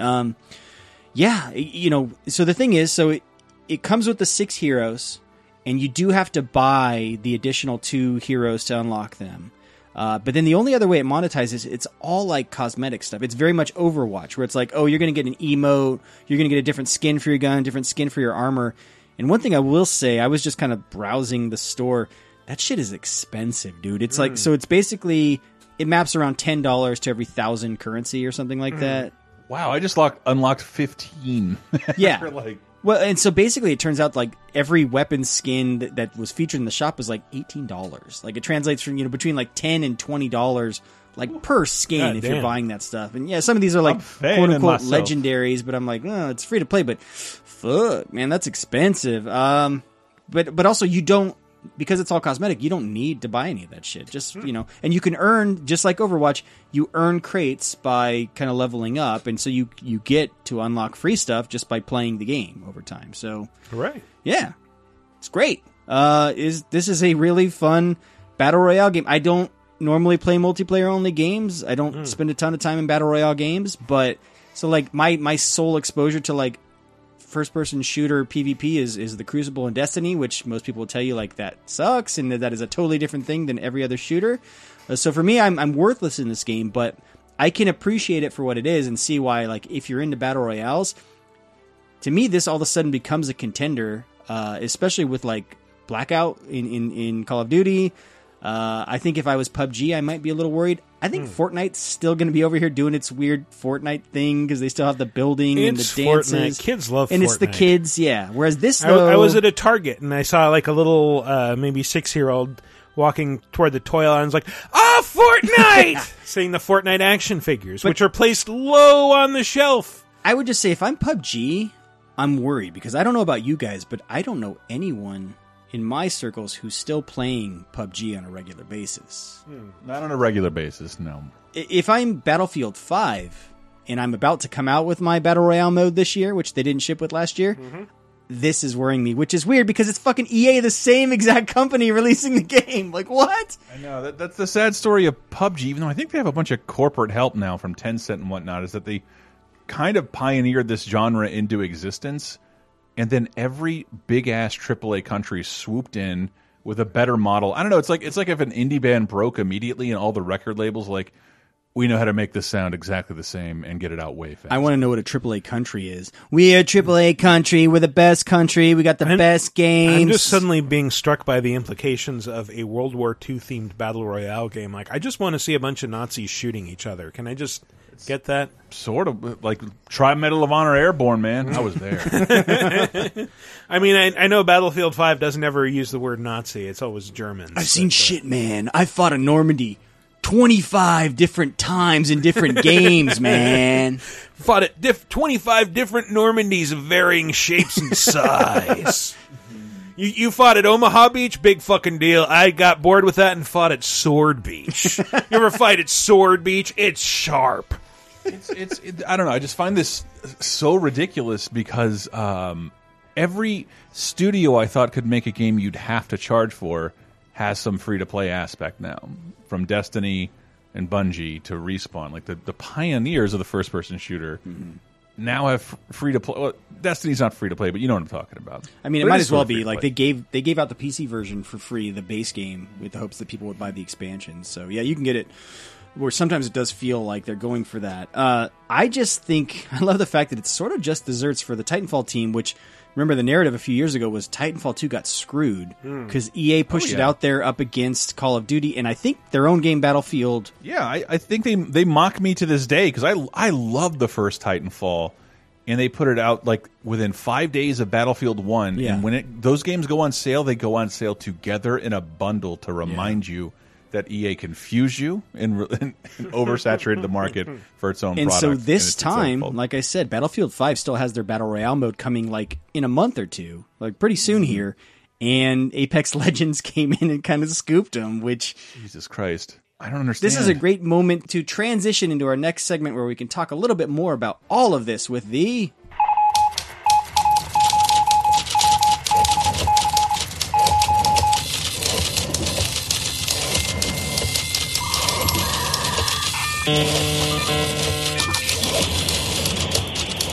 News. So, one of the reasons I just figured it was a natural transition, Apex Legends was making a ton of news this week. One of the first news items is Apex Legends hit over 1 million players within 8 hours of release. Damn. Yeah, and I think since that got published, they hit 2 million players just like overnight that same night already. Yeah, that's with like barely any notice or campaign either. That's the thing. And now that is the related news story I want to talk about. People were wondering, what are they doing? Like, you don't just release a game out of nowhere. But actually, there is a quote from the game's line producer, which might actually be pretty revealing. So this is line producer Drew McCoy. He says, we're doing a free-to-play game with essentially loot boxes after we're bought by EA, and it's not Titanfall 3. This is the perfect recipe for a marketing plan to go awry, so why have that? Let's just ship the game and let players play. So basically, EA, the thinking is to avoid all the negative backlash that would come from an EA game with loot boxes and free-to-play and no Titanfall free. They said, fuck it, we're not going to market this thing and we don't want time for the negative narrative to build up. Let's just put it out there because the game speaks for itself. The game is fucking excellent, you know? Yeah. And so, yeah, this was unprecedented. They're like, this is a huge game we're just releasing out of nowhere because guess what? This game is done and it's really good and it's only going to get better because then they also followed up. They've released their roadmap for the game since. There's a lot of content coming for this game within the next few months. Wow. Yeah. The other thing is, the second part of the news story about Apex Legends is they came out and said, we're not working on Titanfall 3 actively or something, depending on who you believe. But Vince from Respawn did say, Vince Zampanella, that they're working on something Titanfall related that's coming this year, which EA also backed that up on an earnings call. Mobile Match 3 game. They were working on that. Some people are speculating it might be there was a VR thing they were working on with Oculus. No, they had it wasn't a Match 3, but it was like a card game, a Titanfall card game or something. Yeah, don't do that. Yeah, no.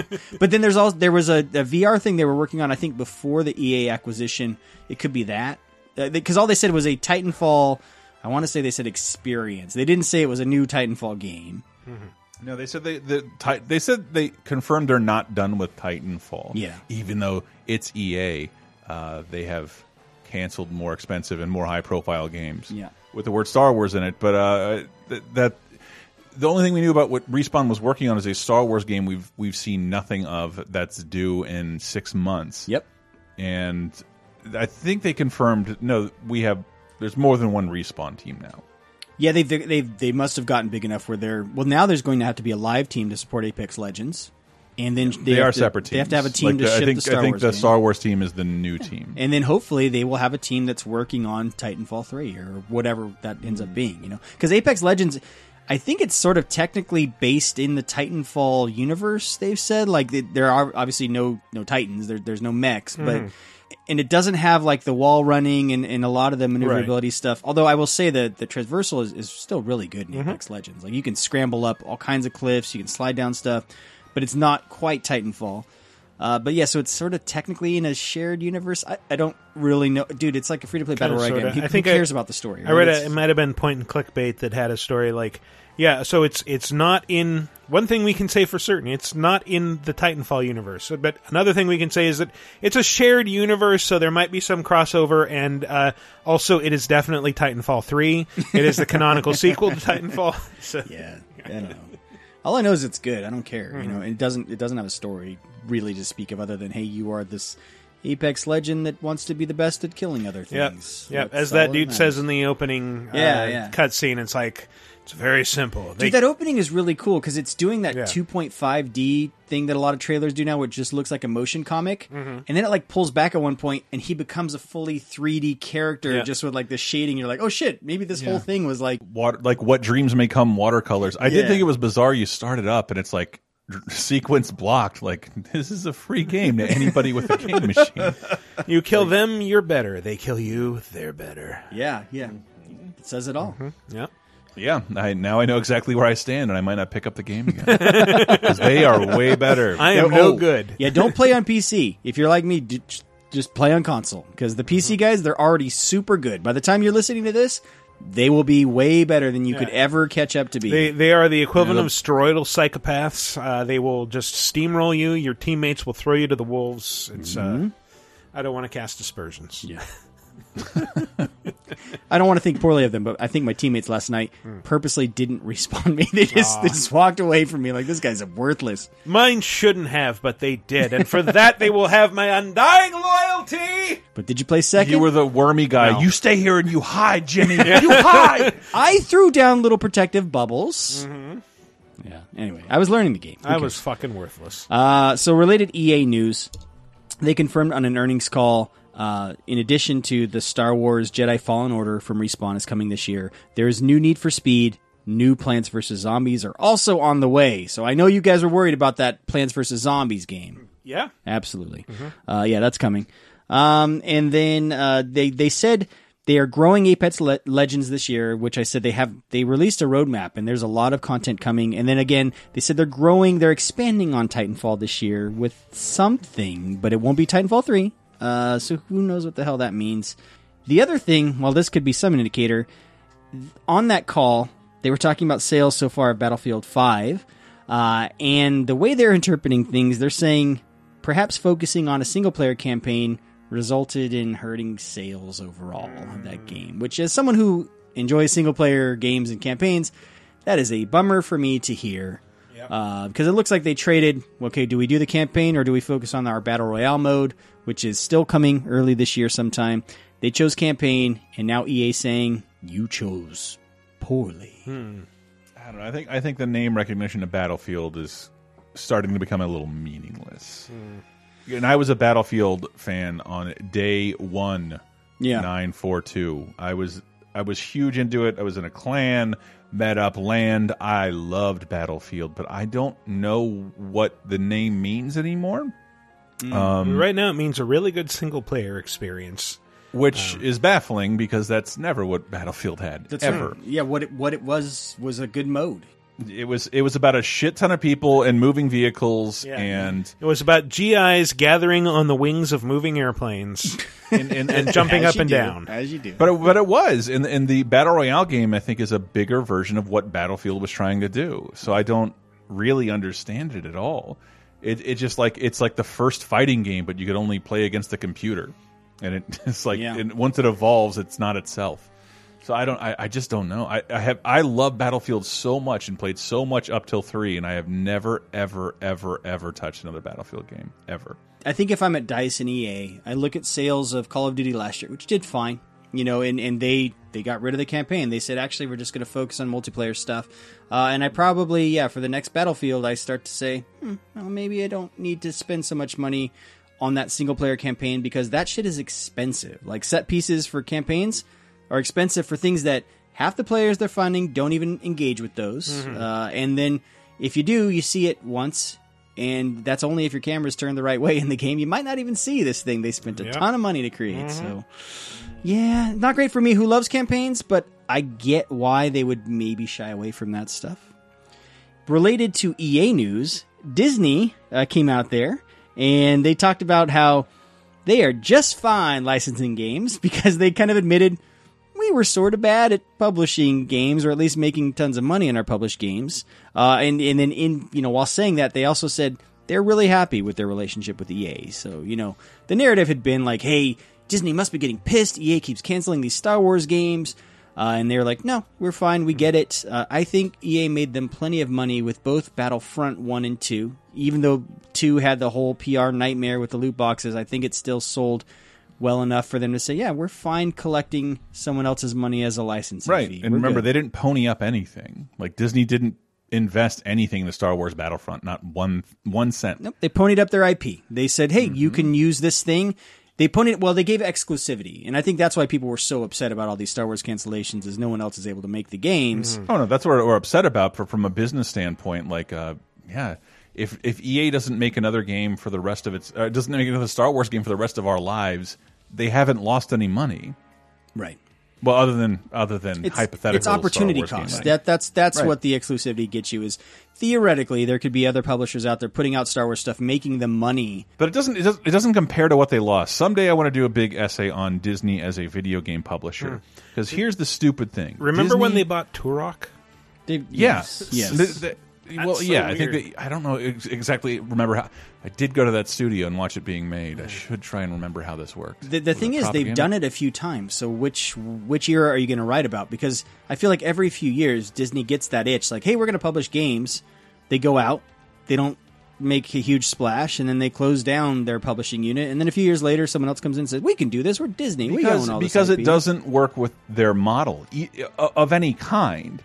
Because the way you become Disney is you spend I would say, ridiculous, lavish, maybe we should get the pitchforks as people amount of money on a product. I still remember we did a laser time about the most expensive movie ever made. It might be Tangled. Tangled might be the most expensive movie ever made. Really? I thought it was going to be that one about the guy on Mars. That was a huge flop with Taylor, John Carter. Well, Carter. I think there's a 2D version of Tangled out there somewhere that's partially completed, and they started over. Oh wow! In a field they didn't know that well. And every time, like, if I can think of the Disney games of the last 10 years, like Epic Mickey and Split Second and Disney Infinity, those games very clearly look like they cost so much money. And Disney pours a shitload of money into Marvel and Star Wars. We don't even talk about it anymore, but every Marvel movie is the most expensive movie ever made. It always is. And they can do that because throughout the next 10 years, they will sell all those movies at $29.99. There will be like 2 sales in its lifetime. It'll always be the same price. It'll come back to theaters. The price will never go down on it. They'll always keep a premium, but that doesn't work for games. Well, now we see the long game too. They will put that shit on Disney Plus, their streaming service, and they have, because they own all this content and IP, they have an enormous library that will no longer be on Netflix. The only place you'll be able to see those movies is Disney Plus. So of course, we will all become subscribers to that. Right. And so outside of, I would say, some de-aging effects in the Marvel movies, Disney is not much of a technological pioneer. It's good at throwing a lot of money at an existing technology and getting the best out of it. But that's why I think the medium of games has always been wrong for it. They don't understand how technology moves. And they don't understand that, like, if you make something this year, in 2 years it'll be passé, whereas that never happens to their movies. Which is so weird because Walt was a futurist. You know, Walt was always willing to invest in technology. Like, that's how they became the king of animation, is they were spending a ton of money on, like, the multiplanar thing. It's depressing. Yeah. It's depressing, even in the mobile game space, where they would acquire studios. They would just acquire, But not only that, but, like, dude, remember Swampy and Where's My Water? Fine mobile game.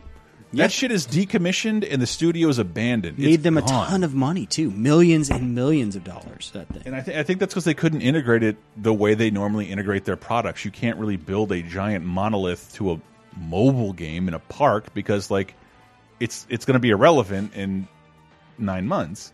So, like, I don't know. I don't think it fits with I don't think games fit with what Disney does. I thought it was kind of ballsy for Bob Iger to say, like, we suck at this. We've never been good at it. Never understood why they didn't use the crocodile from Peter Pan as that character. Just swap him in there. I know. Even though he looks almost exactly the same, and I don't dislike Swampy. Swampy is much cuter than the crocodile from Peter Pan. Come on. No, that crocodile from Peter Pan is awesome, dude. What are you talking about? I said cuter. Okay. TikTok croc, baby. I'll start. Why did you get me on the Disney subject? I don't know. I'm just remembering Phantasmic now, where that crocodile would chase the pirate ship, and it was so awesome. Anyway, transitioning from EA, let's talk a little Nintendo news. How's that? Oh, Ninty.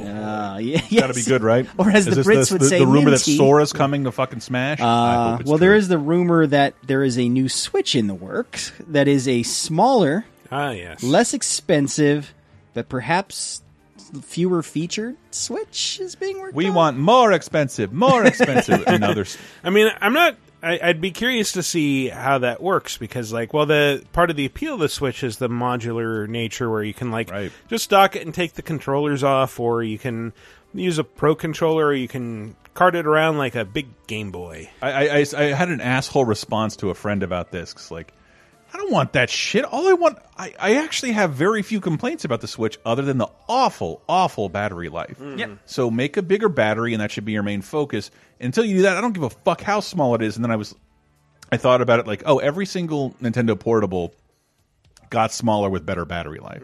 Right. But then they also lately they've been having the XL versions where they get smaller and then they'll get way bigger.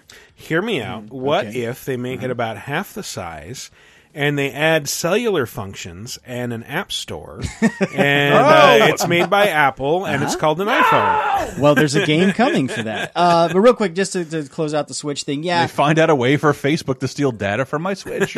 What people are speculating is that it'll probably be the dock. The dock is like $90 or something. That's the expensive part of the Switch. And whereas you can bypass the dock just by using like a USB to HDMI cable. Yeah, didn't they say like, well, the dock actually does do some upscaling work? That's the thing. They're saying if they have this new version, it might have fewer features. That could be one of the things that won't do the upscaling, the overclocking, whatever the horsepower boost it gives it when you dock that thing would probably go away.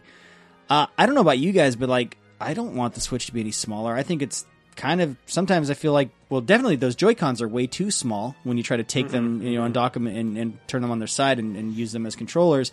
But just even when I hold it in my hands, I'm like, this is fine. This is a good size. I've only had the experience where it feels cumbersome when I'm like packing it in a bag in a case, because then it feels a little big for a portable system. Yeah. So smaller would be nicer. I swear the only real technical thing I really, really want is like, yo, throw that fucking Wii U antenna inside of it.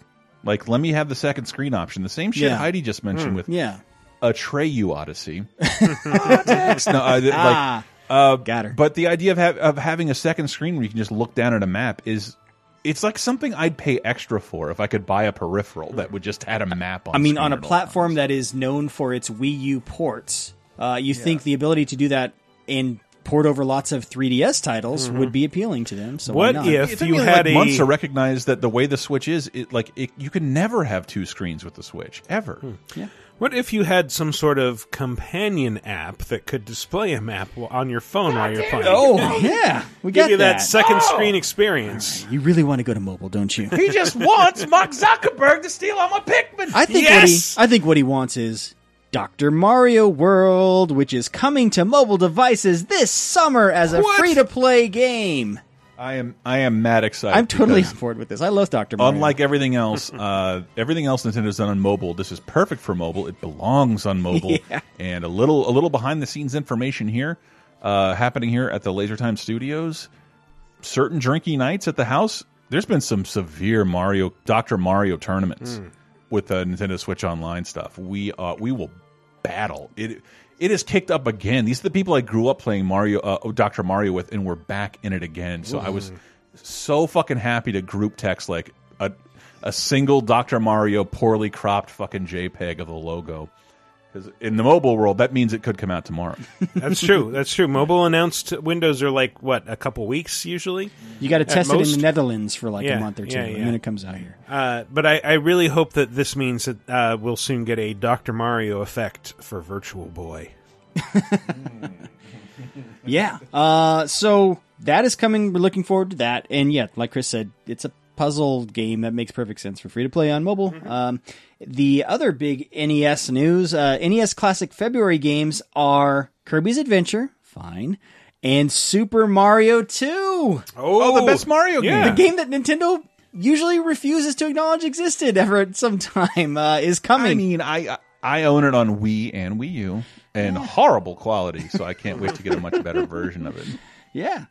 So yeah, those are the two games. They're not free. You know, you have to pay for that subscription online service, but those are the games that usually get like the modified versions and stuff like that. So I'm anxious to see what they do with Super Mario 2. Yeah, dude. It'll be good. I will be playing that. So speaking of free games, Xbox news, Game Pass this month for February is getting Crackdown 3, of course, as Microsoft has said about their first-party games. Shadow of the Tomb Raider, so last year's Tomb Raider game, already on Game Pass, and more. So, yeah, look forward to that. I will. Very excited. Very excited. Or you might, you could play your Game Pass games on an Xbox, and maybe in the future you could play them on a Switch? Okay, I've been busy. What's going on here? What functionality does Xbox Live have to anyone other than games? Well, so Microsoft announced they are potentially bringing Xbox Live to additional platforms, including Nintendo Switch and mobile devices. They've kind of been doing that because if you play Minecraft on Switch, you might notice that achievements for it show up on your Xbox account. So that's all it is. Xbox Live at this point is a service layer. And what that means is it is a place to store your in-game achievements, perhaps do some cloud save stuff, and to maintain friends lists. Like, that's really at its core, if you think of what Xbox Live provides, in addition to on the Xbox itself, it's matchmaking, and it's got the servers and all that stuff for playing games. Dude, I haven't sent or accepted an Xbox Live friend request in like 2 years. Yeah, thanks for not responding to me, Dick. Sorry. So yeah, I mean, this is, to me, our future in the games world is going to be weird, man. You have Microsoft putting stuff on Nintendo platforms, Nintendo's on mobile, Nintendo's gone out there saying we could potentially put our titles on other platforms. Dogs and cats living together, total anarchy. There it is. And the news portion, I read this news is like, yet further proof, like Microsoft doesn't have much of an interest of being a first party console maker, and then they changed the name of Microsoft Studios to Xbox Studios. Yeah, it's just so Xbox is their gaming brand. That's their gaming brand moving forward. It makes sense. But what is an Xbox going to mean next console generation, or even in this eventual world? Even their streaming thing is called Xstream. I think everything game related at Microsoft will be under this Xbox label. And it'll probably better that than games for Windows. Very Seriously, true. But like you just mentioned Game Pass. Like, all I could think of the second I read the headline is like, my Game Pass game streaming over my Switch. That could be interesting. That could be really cool. Yeah.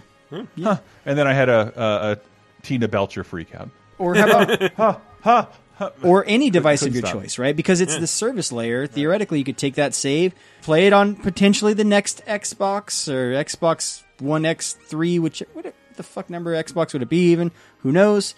I don't know. So yeah, Microsoft is expanding. Xbox Quad! The Quad, baby! So Microsoft is platform agnostic, apparently, just like Quantic Dream, baby. We're finally getting Quantic Dream off PlayStation platforms. What? Yeah, they announced their future games. I think their deal with Sony is up. They could potentially come to any platform. So it's very weird. I don't know about their existing games financed by Sony, but I always admired them for having studios like, Team Ico and Quantic Dream for like, we don't expect these to make money, but they will drive the industry forward in terms of technology and narrative. It's good to have these things in one house, and now it seems like they don't exist anymore.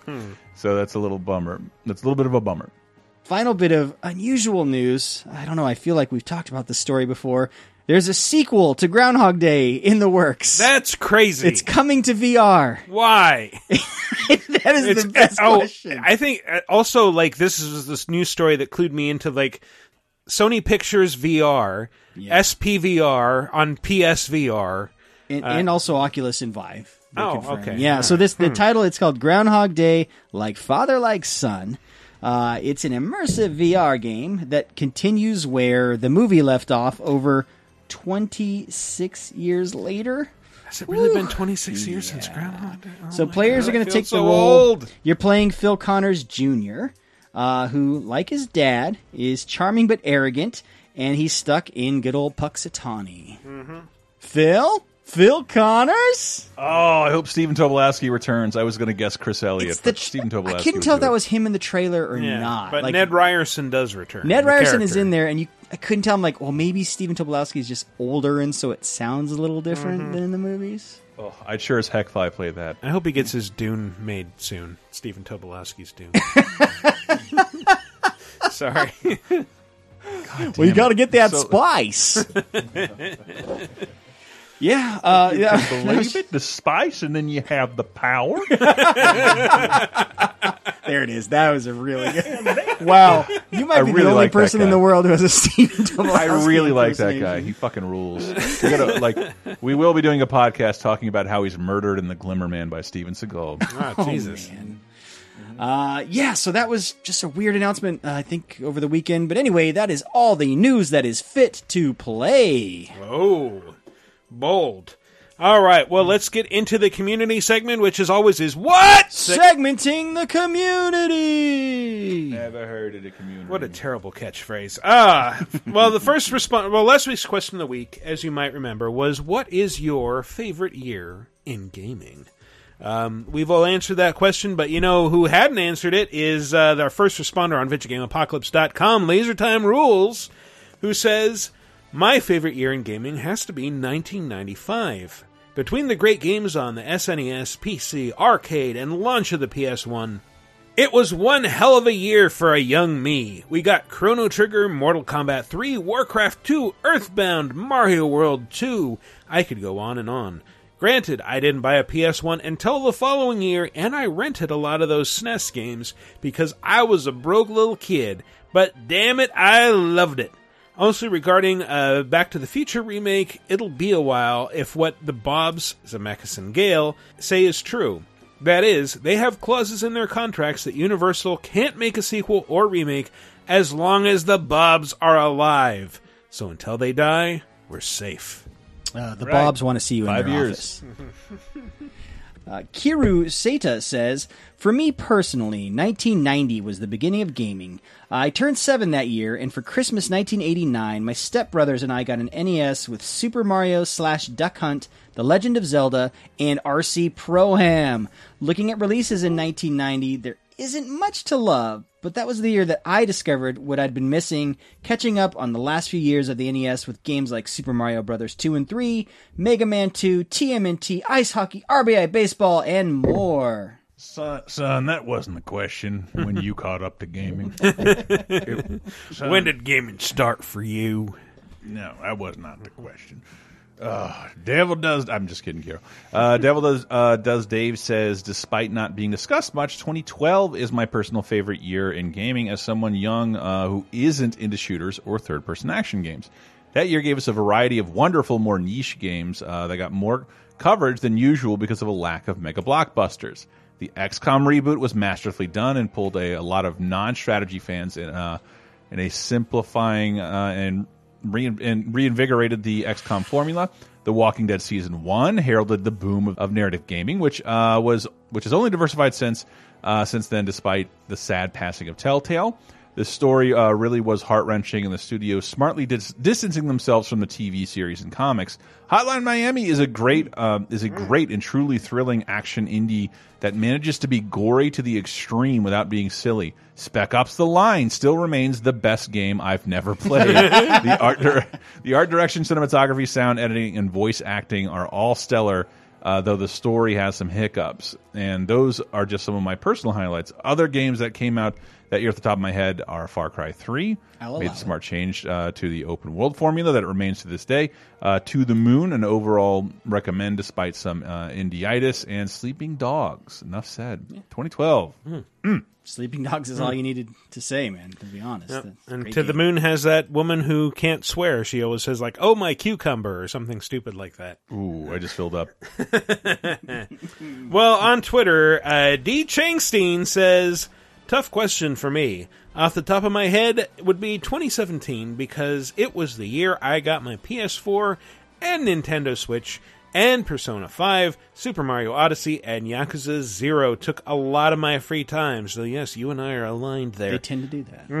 Sony reached its peak with a great library while Nintendo came out swinging. My actual favorite year would be 1998 as the first 2 Pokemon games arrived in North America, as did Ocarina of Time, MGS, StarCraft, Baldur's Gate, Suikoden 2, and so much more. Funny how these things can come at the end of a decade.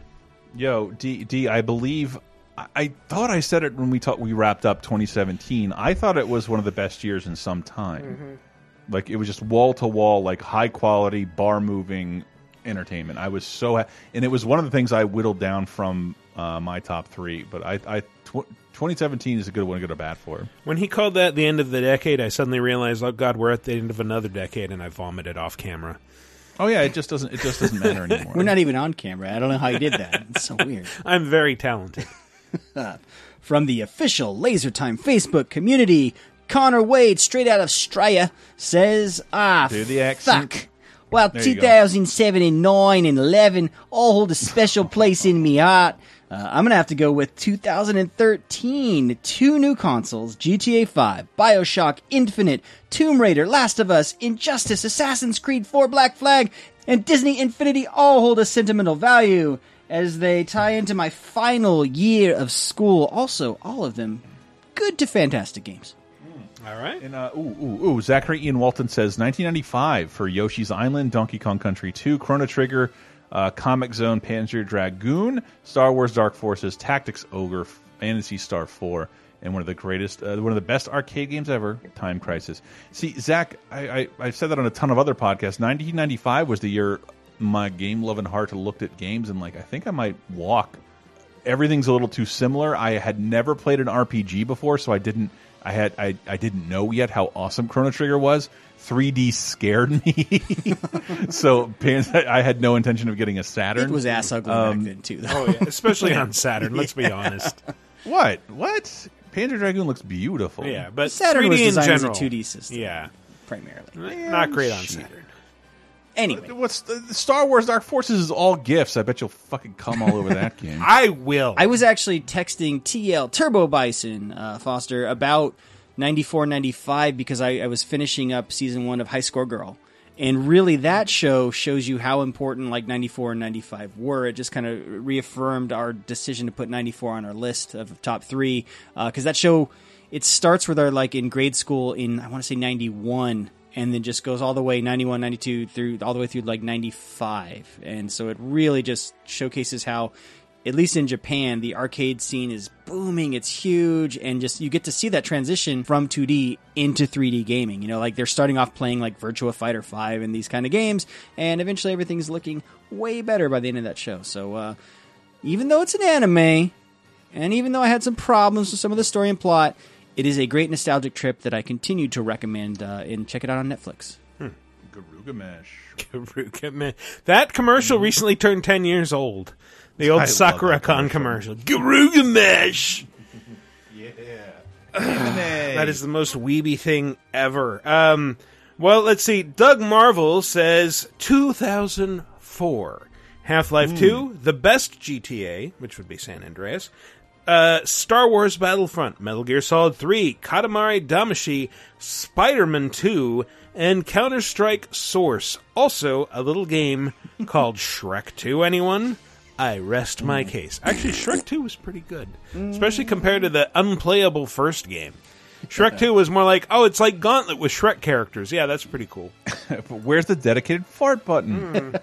Reese Egner says, I'm with Doug Marvel on 2004, sans Shrek 2, of course, but there's a bunch more games I feel he may have neglected to include. Halo 2, Metroid Prime 2, World of Warcraft 2, Burnout 3, Vampire the Masquerade, Bloodlines. I gotta get that Bloodlines in there. Ninja Gaiden, KOTOR Deuce, Paper Mario, TTYD, and Doom 3. Also, Thief Deadly Shadows, the last time we get to hear Steven Russell as the gravelly-voiced, hooded, stealthy protagonist in an immersive sim until Dishonored 2, a full 11 years later.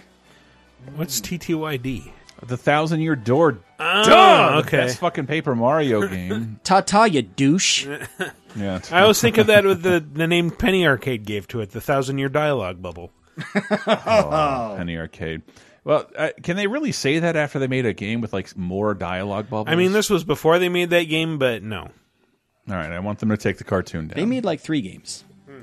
Nelson DeSilvia says, I will go with 2004 as well. Phantom Brave, Metal Gear Solid 3, Shin Megami Tensei Nocturne, Ninja Gaiden, Paper Mario, and Tales of Symphonia. It was a great year for my particular taste in JRPGs and SRPGs. What's an SRPG? It's an RPG that gives you SARS. Super RPG. SARS PGs. Remember SARS? Jesus. Strategy RPGs. What everybody got at PAX? Oh, that was the swine flu. Strategy RPGs. Super RPGs. Yeah. So, new question of the week. Who is your favorite video game simian?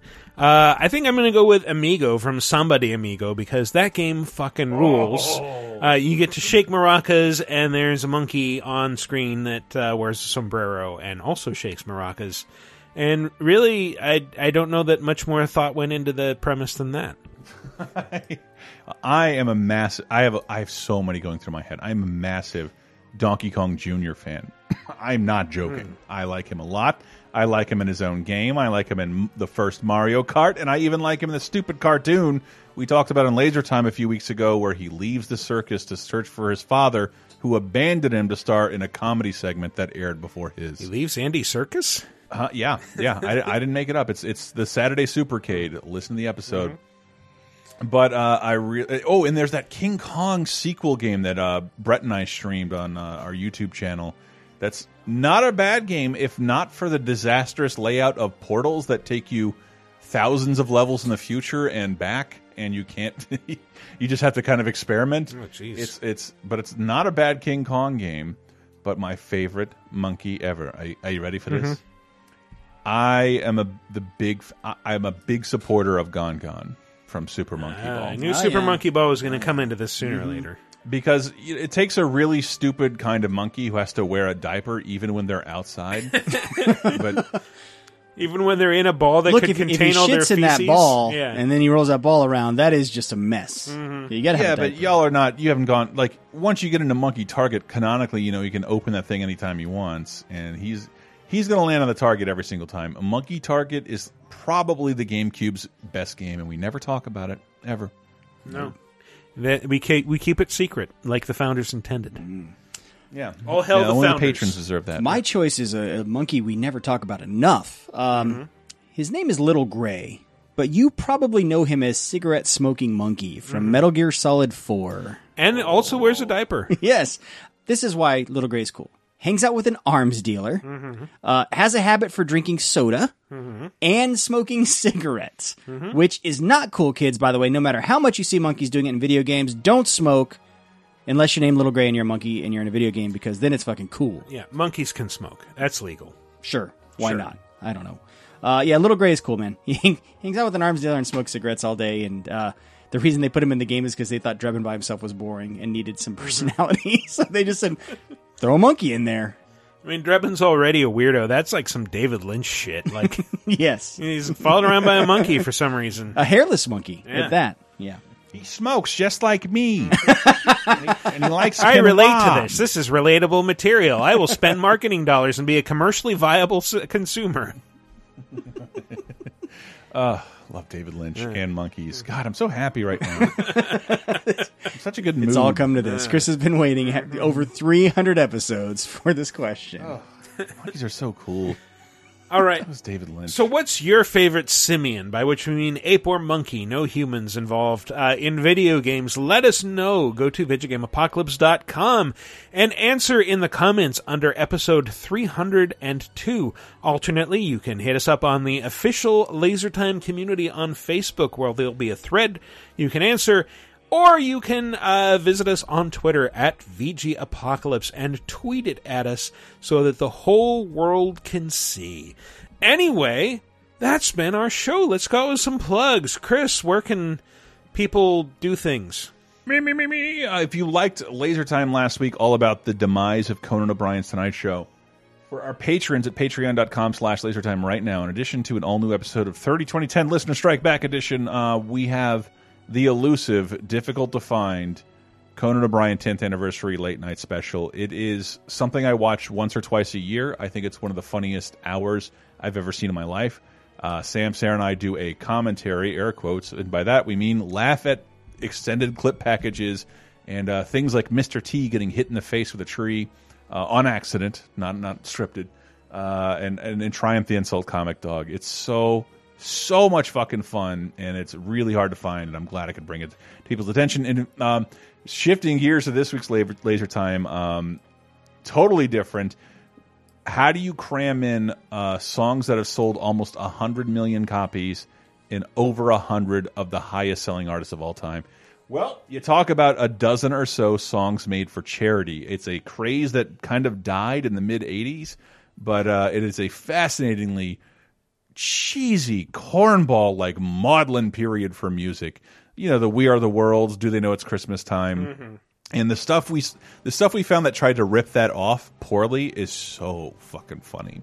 Just saying, do yourself a favor and Google Swedish Metal Aid. It is a very sincere thing that the man from Europe decided to organize in Sweden, and it's horrific. Wait, is that where the term "sweeting" comes from in Be Kind Rewind?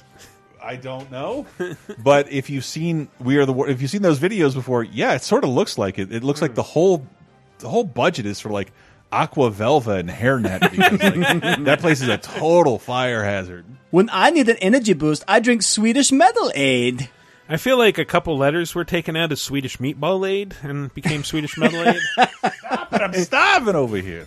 If you're listening to this podcast, you're cool. You're good with us, right? You're already here. You're listening. But we want more people to listen to Vidjagame Apocalypse. And now you can listen more places than ever because Vidjagame Apocalypse is on Spotify. So tell your friends there's no excuse now. We're everywhere. We're global, baby. Tell your friends about the show. We really want them to listen. They can follow me personally on Twitter. I am at Matty C. Allen. And they can download it wherever video games are sold. Probably. Who knows what GameStop's up to these days? And you can follow us on Twitter at VGApocalypse or me personally at Wikiparas. That's been our show. Thanks for listening, everybody. We'll see you next week.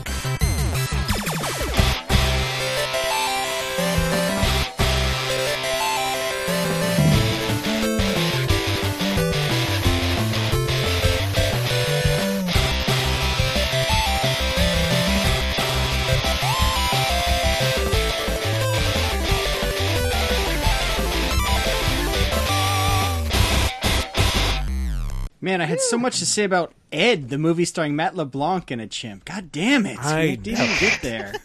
I think we've heard all you have to say about that movie. That's all I have to say about it. Other than I used to see it a lot in the Blockbuster where I work. Oh, well, okay. What's your favorite monkey?